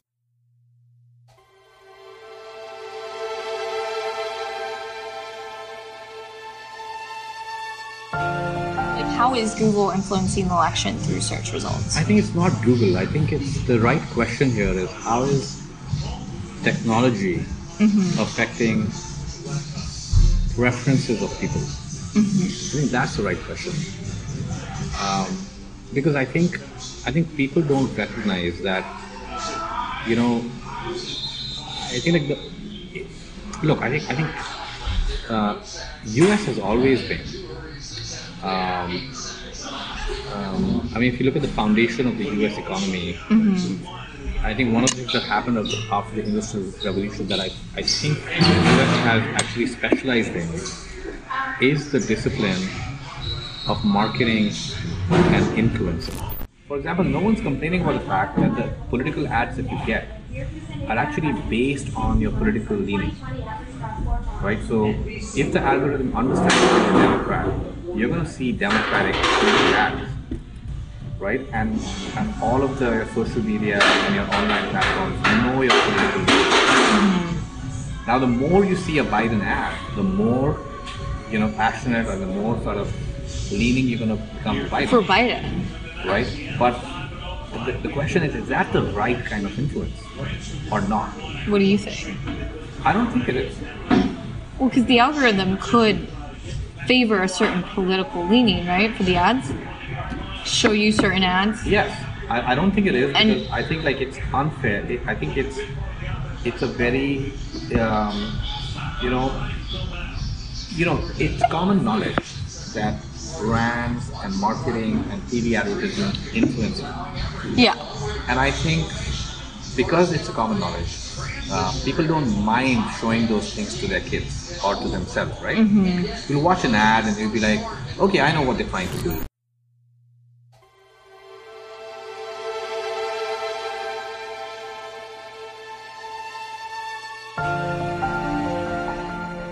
You're a Democrat and you're seeing more and more Democrat. You're not given an opportunity to change your mind. Yeah. And I think you can feed so much Democratic ads. So this is content that they have not wanted to see or they've signed up to see. They're just being fed, right? All day. So if I'm on YouTube, 2 hours a day, and I'm given like 50 ads, they're all Democratic ads. Yeah. I mean, that's a problem. And not only Democratic ads, but I'm given like local ads that are aligned with the mission and the cause that I believe in. Yeah. some people, when they would find out about that, may become very uncomfortable. Right? Because it's not like normal TV advertising. Where it's the personalization shows, aspect of it. Yeah, where it shows both. It's favoring one. Yeah. Or like even the idea of like, Biden creating 500 ads, one for each mission. Yeah. But each of us only seeing the one that we care about. Yeah. I mean, that stuff can be very creepy. Like you even mentioned that like by saying that you don't totally hate Trump, that could be a problem at your work. Oh yeah, that totally could be. If I say that tomorrow, that I'm a Trump supporter, I'll probably lose my job. Really? Yeah. And I think it won't be direct, but indirectly it will become very, very hard for me to say that. Because they couldn't directly fire you, right? No, they couldn't. Nobody could do that. But I think it would be a very, very tough one. Because, it's the peer pressure, it's the social pressure. Yeah. And then, being a Trump supporter is, being a bad person. Folks, I edited the shit out of that because it's very long, but it's everything we already talked about. From donations to searches. The moment we started this season in January, all you had to do was Google stuff and you see you couldn't do it. It was all anti-Trump. If you owned an Android phone and you didn't learn how to hack, shutting off a news feed, you were inundated with Russia stories that were insane. Non-stop. Every day I'd get 3 or 4 WAPO, New York Times, CNN. Never Fox. Never rebuttal. Social media is our media. For a lot of people, that's how they get their news. And they get it with one slant. Liberal. Anti-conservative. Pro-gay. When Hunter Biden was going out, no, we're changing the dictionaries because sexual preference is now homophobic. Which they made up on the fly. We proved it on the show. The social media bias alone was a huge factor. And I know there's a lot of different reasons. But these are the policies. These are the things he has not been made to speak on. He has not been held accountable for. Nobody's asked any question. And we're not even in the big bulk, which is the Hunter story, which we will cover on the next show in a few minutes. Those things weren't covered. We didn't ask about his tax plan. We didn't ask, what is your policy for immigration? What is your policy for guns? What are you going to do for Medicare? What are you going to do for 2 states, court packing? He's never answered the question. But the media they were glad to run that because they don't want to talk about the Green New Deal. Harris was a fucking co-signer and was able to say, no, we're probably not going to employ some of that stuff. While her husband says, I'm married to the next president of the United States. And oh, by the way, we're going to do the 25th so that a committee of Democrats can say whether the sitting president can be president anymore for whatever reason they want. Not actually the way it's supposed to be, which is the president signs a letter, the vice president takes over, yada, yada. No, we're not doing that. Why would we do that? These people don't believe in the Constitution. They don't believe in the Electoral College. They want filibuster proof. We can do whatever the fuck we want, add 2 states, get all the illegals in, court pack, and just run every fucking policy without talking about it. Because remember Nancy Pelosi, you will know what's inside the ACA once we pass it. Shut your fucking mouth. And that flew. She's been able to fly with grassroots for every one of her protests, financed by Soros, proven to be busts from state to state. No, that's grassroots. And when some people went to a fucking Michigan Capitol, got temperature checked, some of them were carrying guns, that was AstroTurf financed on 45 different stories about what conservative group did it. Bunch of goddamn terrorists. Less than a month before BLM was tearing our fucking streets up. And to this day, nobody's been held accountable. Are you for Biden getting rid of the nuclear family and turning our country into Marxist nation? How about reparations? Because that's part of BLM. How about defunding all police and not having police? That's BLM. He's never had to answer that question. Oh, I don't really think, I'm not really down with all of it.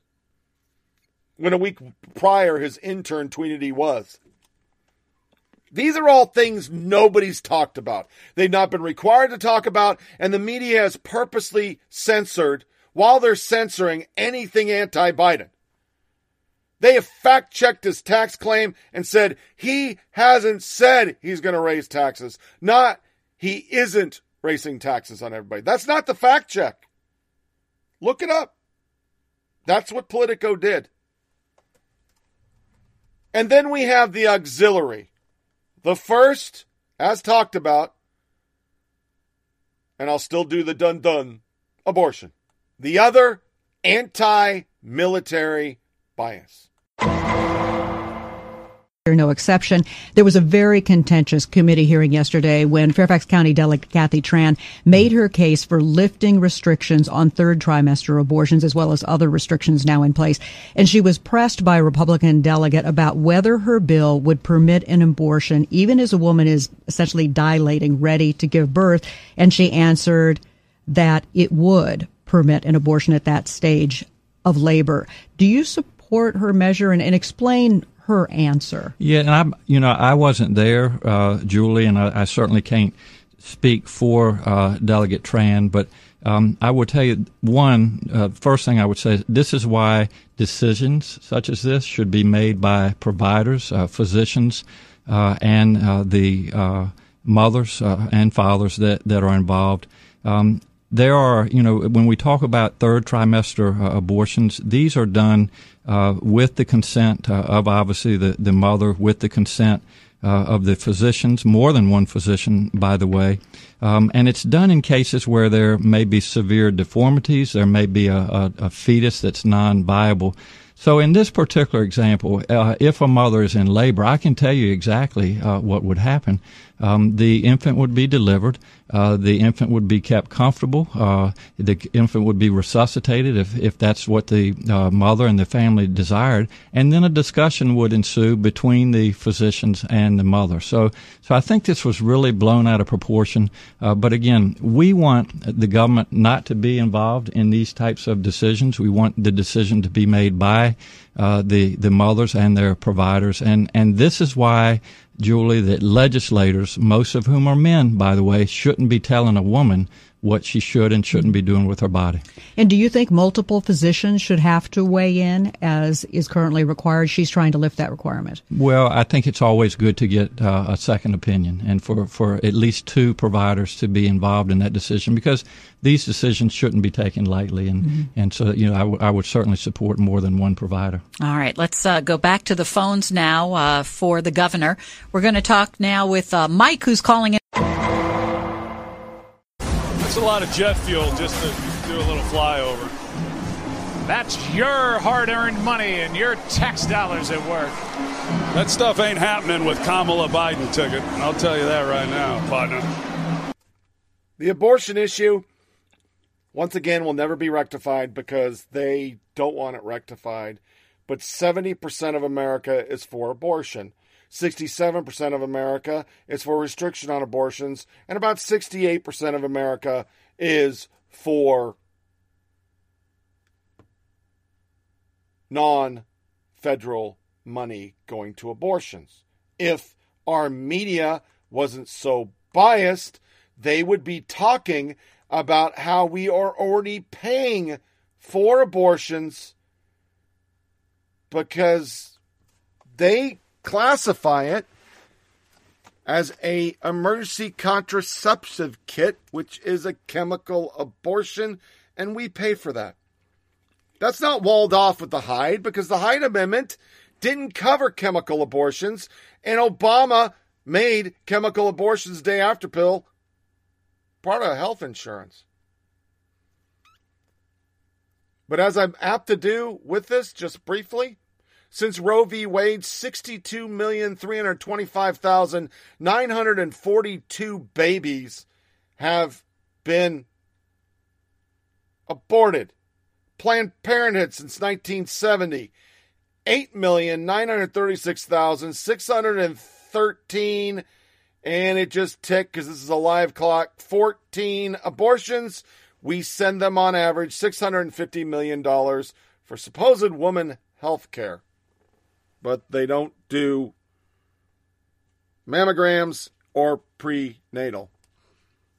This year alone, Planned Parenthood has killed 289,330 babies.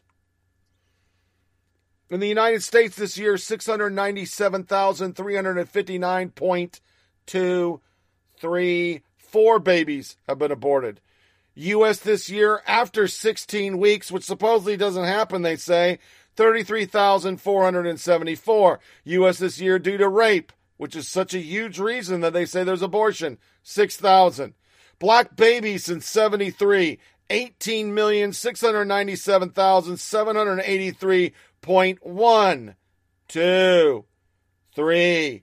Worldwide since 980, 1,592,348,077, 78, 79, 80, 81, 82 babies. Worldwide this year, 32,735,757, 8, 9. Worldwide, since you looked at this page, 169. Worldwide today, 43,000. Even though we ran a whole election on free birth control. And the last soundbite is what I've talked about a million times, and I can go in depth. That's just Joe Buck and Troy Aikman, and it's not a thing. Didn't become news. Low skill set military members. The only military members they ever talk about are ones that refuse to deploy to war, send state secrets. Bradley Chelsea Manning, who became a hero once she chopped her cock off. They despise the military. They downsize the military every time, and it puts us in peril, and we lose more people because we're not prepared for the next conflict. And invariably, their foreign policy gets us into a war. So those are my cases against Biden. None of it isn't factual, but all of it is ignored by the media and the Biden campaign. They have not been made to account for any policies other than we hate Trump. So to end and segue into the media bias, that is another reason why I can't abide by Biden. Ben Shapiro was against Trump and did not vote for him. He made a case this week, and he also summed up very well my feelings on how the left has replaced religion with intersectionality. That will be the closeout. There will be no ending montage.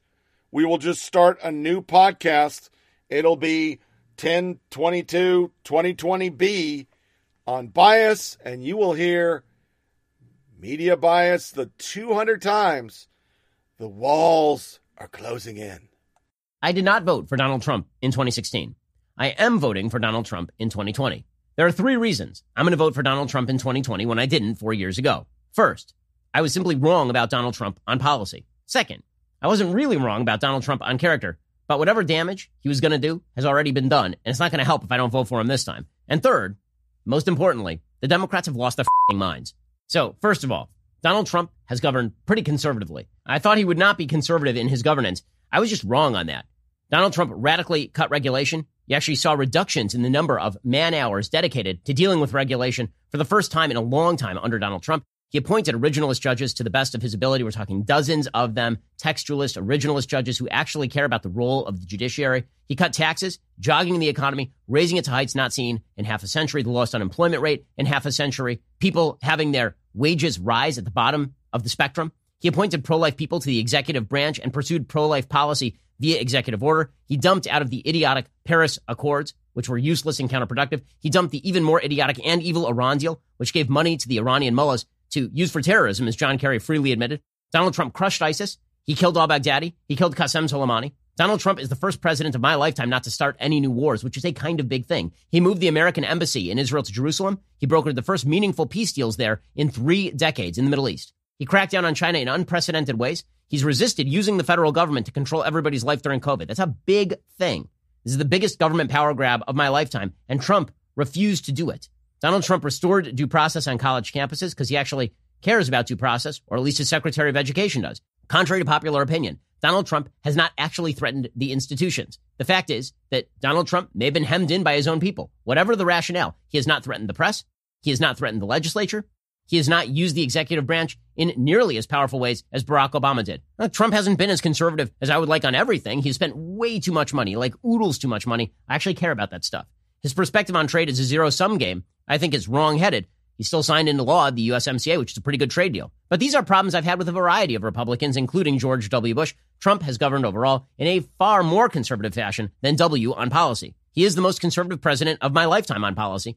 Of course, Ronald Reagan left office when I was 4 years old. Second, times change. When I said I wouldn't vote for Trump in 2016, I was worried about 3 things. 1, policy. Again, I was wrong. Second, I was worried about the soul-sucking of the Republican Party to approve bad behavior. The people nodding and grinning at bad stuff Trump did. A lot of that has happened.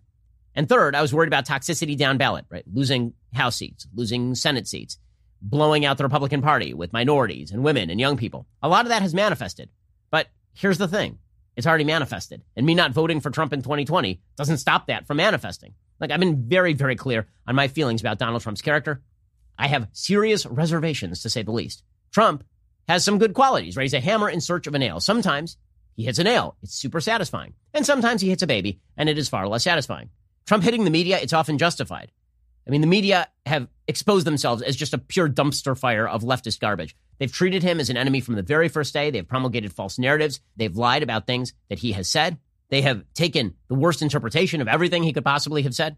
That doesn't mean that Trump hasn't been vindictive or petty or immoral. He does all those things. Trump being unable to focus and willing to jump on any rake is not just immoral. It is very often stupid and counterproductive. I mean, you know my opinion on this. Everybody knows, okay, deep down in the cockles of your heart, no matter how much you love Trump, everybody knows the Trump administration, with Trump on teleprompter more often and less on Twitter, would be in a position to win the 2020 election more easily. Everybody also knows that Trump's tweets damage him with people who don't already love him. All of that is true, right? But all of it is not changing. There's a group of people out there who every time Trump tweets something newly stupid, they get newly enraged. I think most Americans, basically, this is all baked into the cake at this point. I think it's important, deeply important, for conservatives to criticize Trump when he requires it. When Trump does something bad, we should say it out loud. We shouldn't hide that. And that's why I've been calling balls and strikes on Trump as a president since the day he was elected. But 2020 is not 2016. Everything that is bad about Trump is already part of the system. It's already part of the new normal, for better or for worse. And me avoiding voting for him in 2020 doesn't change that. Third, and most importantly, the Democrats have lost their f***ing minds. They've lost their minds. So have members of the mainstream media. So have members of our bureaucracy. So have members of academia. These people must not be allowed the mechanisms of power. Our most crucial institutions, from corporate America to the universities, they've been corrupted top to bottom. And giving them power over your lives, more power over your lives, huge mistake. The Democrats are no longer the party even of Hillary Clinton or Barack Obama. They're the party of Bernie Sanders. And they're just wearing around the mask of Joe Biden. They're the party of Rashida Tlaib and Ilhan Omar. Joe Biden is a Potemkin village of a candidate. He is not a bulwark against radicalism. He is a facade for it. Everybody knows it. That's why Bernie is touting him as the most progressive presidential candidate since FDR. There's a reason that Noam Chomsky is on board with Joe Biden. Right? I mean, if you just watch this stuff, it should scare the hell out of you. Today's Democratic Party is not even the Democratic Party of Barack Obama circa 2008. Barack Obama circa 2008 supported traditional marriage. Barack Obama circa 2008 was not openly in favor of packing the courts or getting rid of the filibuster. Barack Obama in 2008, used to speak about personal responsibility sometimes. Like, all of this is just gone. The Democratic Party is now the party of radicalism. The simple mandate for the Democrats is this. They now believe in cramming down their perspective on everyone they can via any force that they can control. They believe that you should be forced by law to violate your religious beliefs if it conflicts with their social views. They believe that the science says we have to destroy the free market in the name of the environment. They say that unborn babies aren't babies, that men can be women. And if you disagree with any of that, you're a bigot, and you're a homophobe, and you're a terrible person. They believe that your right to keep and bear arms should be heavily infringed, if not outright abolished. They believe that due process comes second to intersectional identity, that we shouldn't judge you as an individual. We should judge you based on your racial group. They believe that America is systemically racist, rooted in sin and evil, founded in 1619, not in 1776. They believe that every single disparity in America can be chalked up to racism and bigotry and America sucking. They believe in racial, sexual orientation quotas, overt discrimination. They believe in a hierarchy of victimhood. If you're low on that hierarchy of victimhood, you should shut up. If you're high on the hierarchy of victimhood, you can say whatever the hell you want. You will never be held accountable. They believe that economic freedom should be curbed in the name of income equality. They care far less about growth and prosperity than they do about some bizarre notion that equality is its own good. They're complicit in a culture war on anybody who disagrees. They seek to ruin anybody who stands in their way, and they will activate the media, they'll activate social media, they'll activate their friends in academia to get all of that done. Meanwhile, they'll make room for Antifa and Black Lives Matter. They will cheer the rioting and the looting, or at least they'll go along with it and refuse to condemn it. But if you go to church during a pandemic, you are a danger to society. If you go to grandma's funeral, you're super dangerous.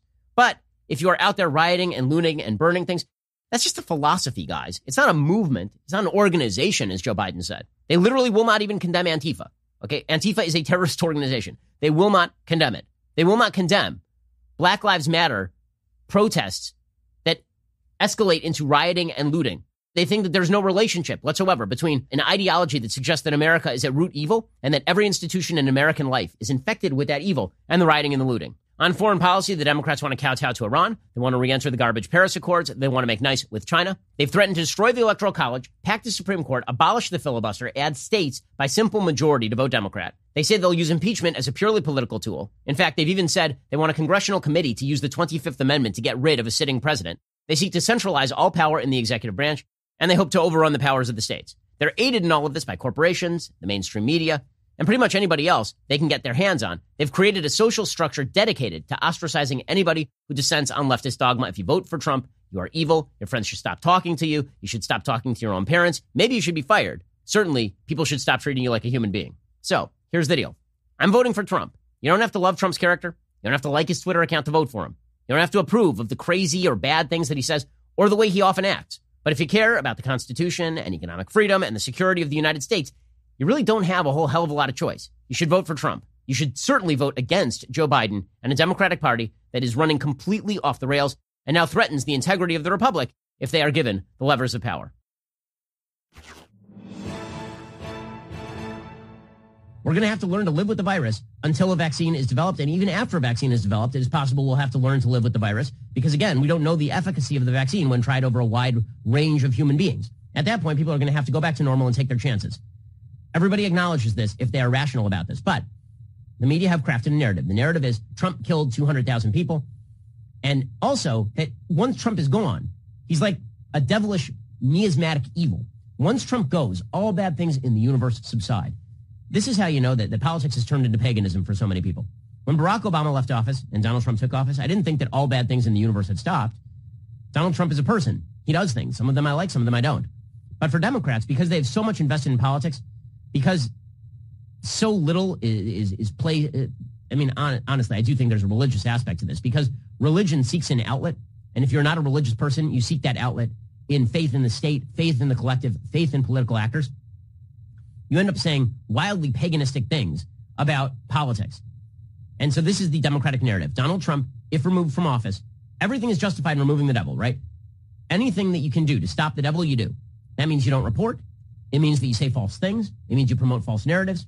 All of that is okay because you're stopping the devil. And once the devil is gone, then utopia reigns. Once Donald Trump, Satan is gone, then the sun breaks through the clouds. COVID magically dissipates. The economy starts to boom again. Racial tolerance is flowing across the land like milk and honey. If you believe any of this, you're a sucker. You're an absolute sucker. But this is what the media and Democrats want you to believe.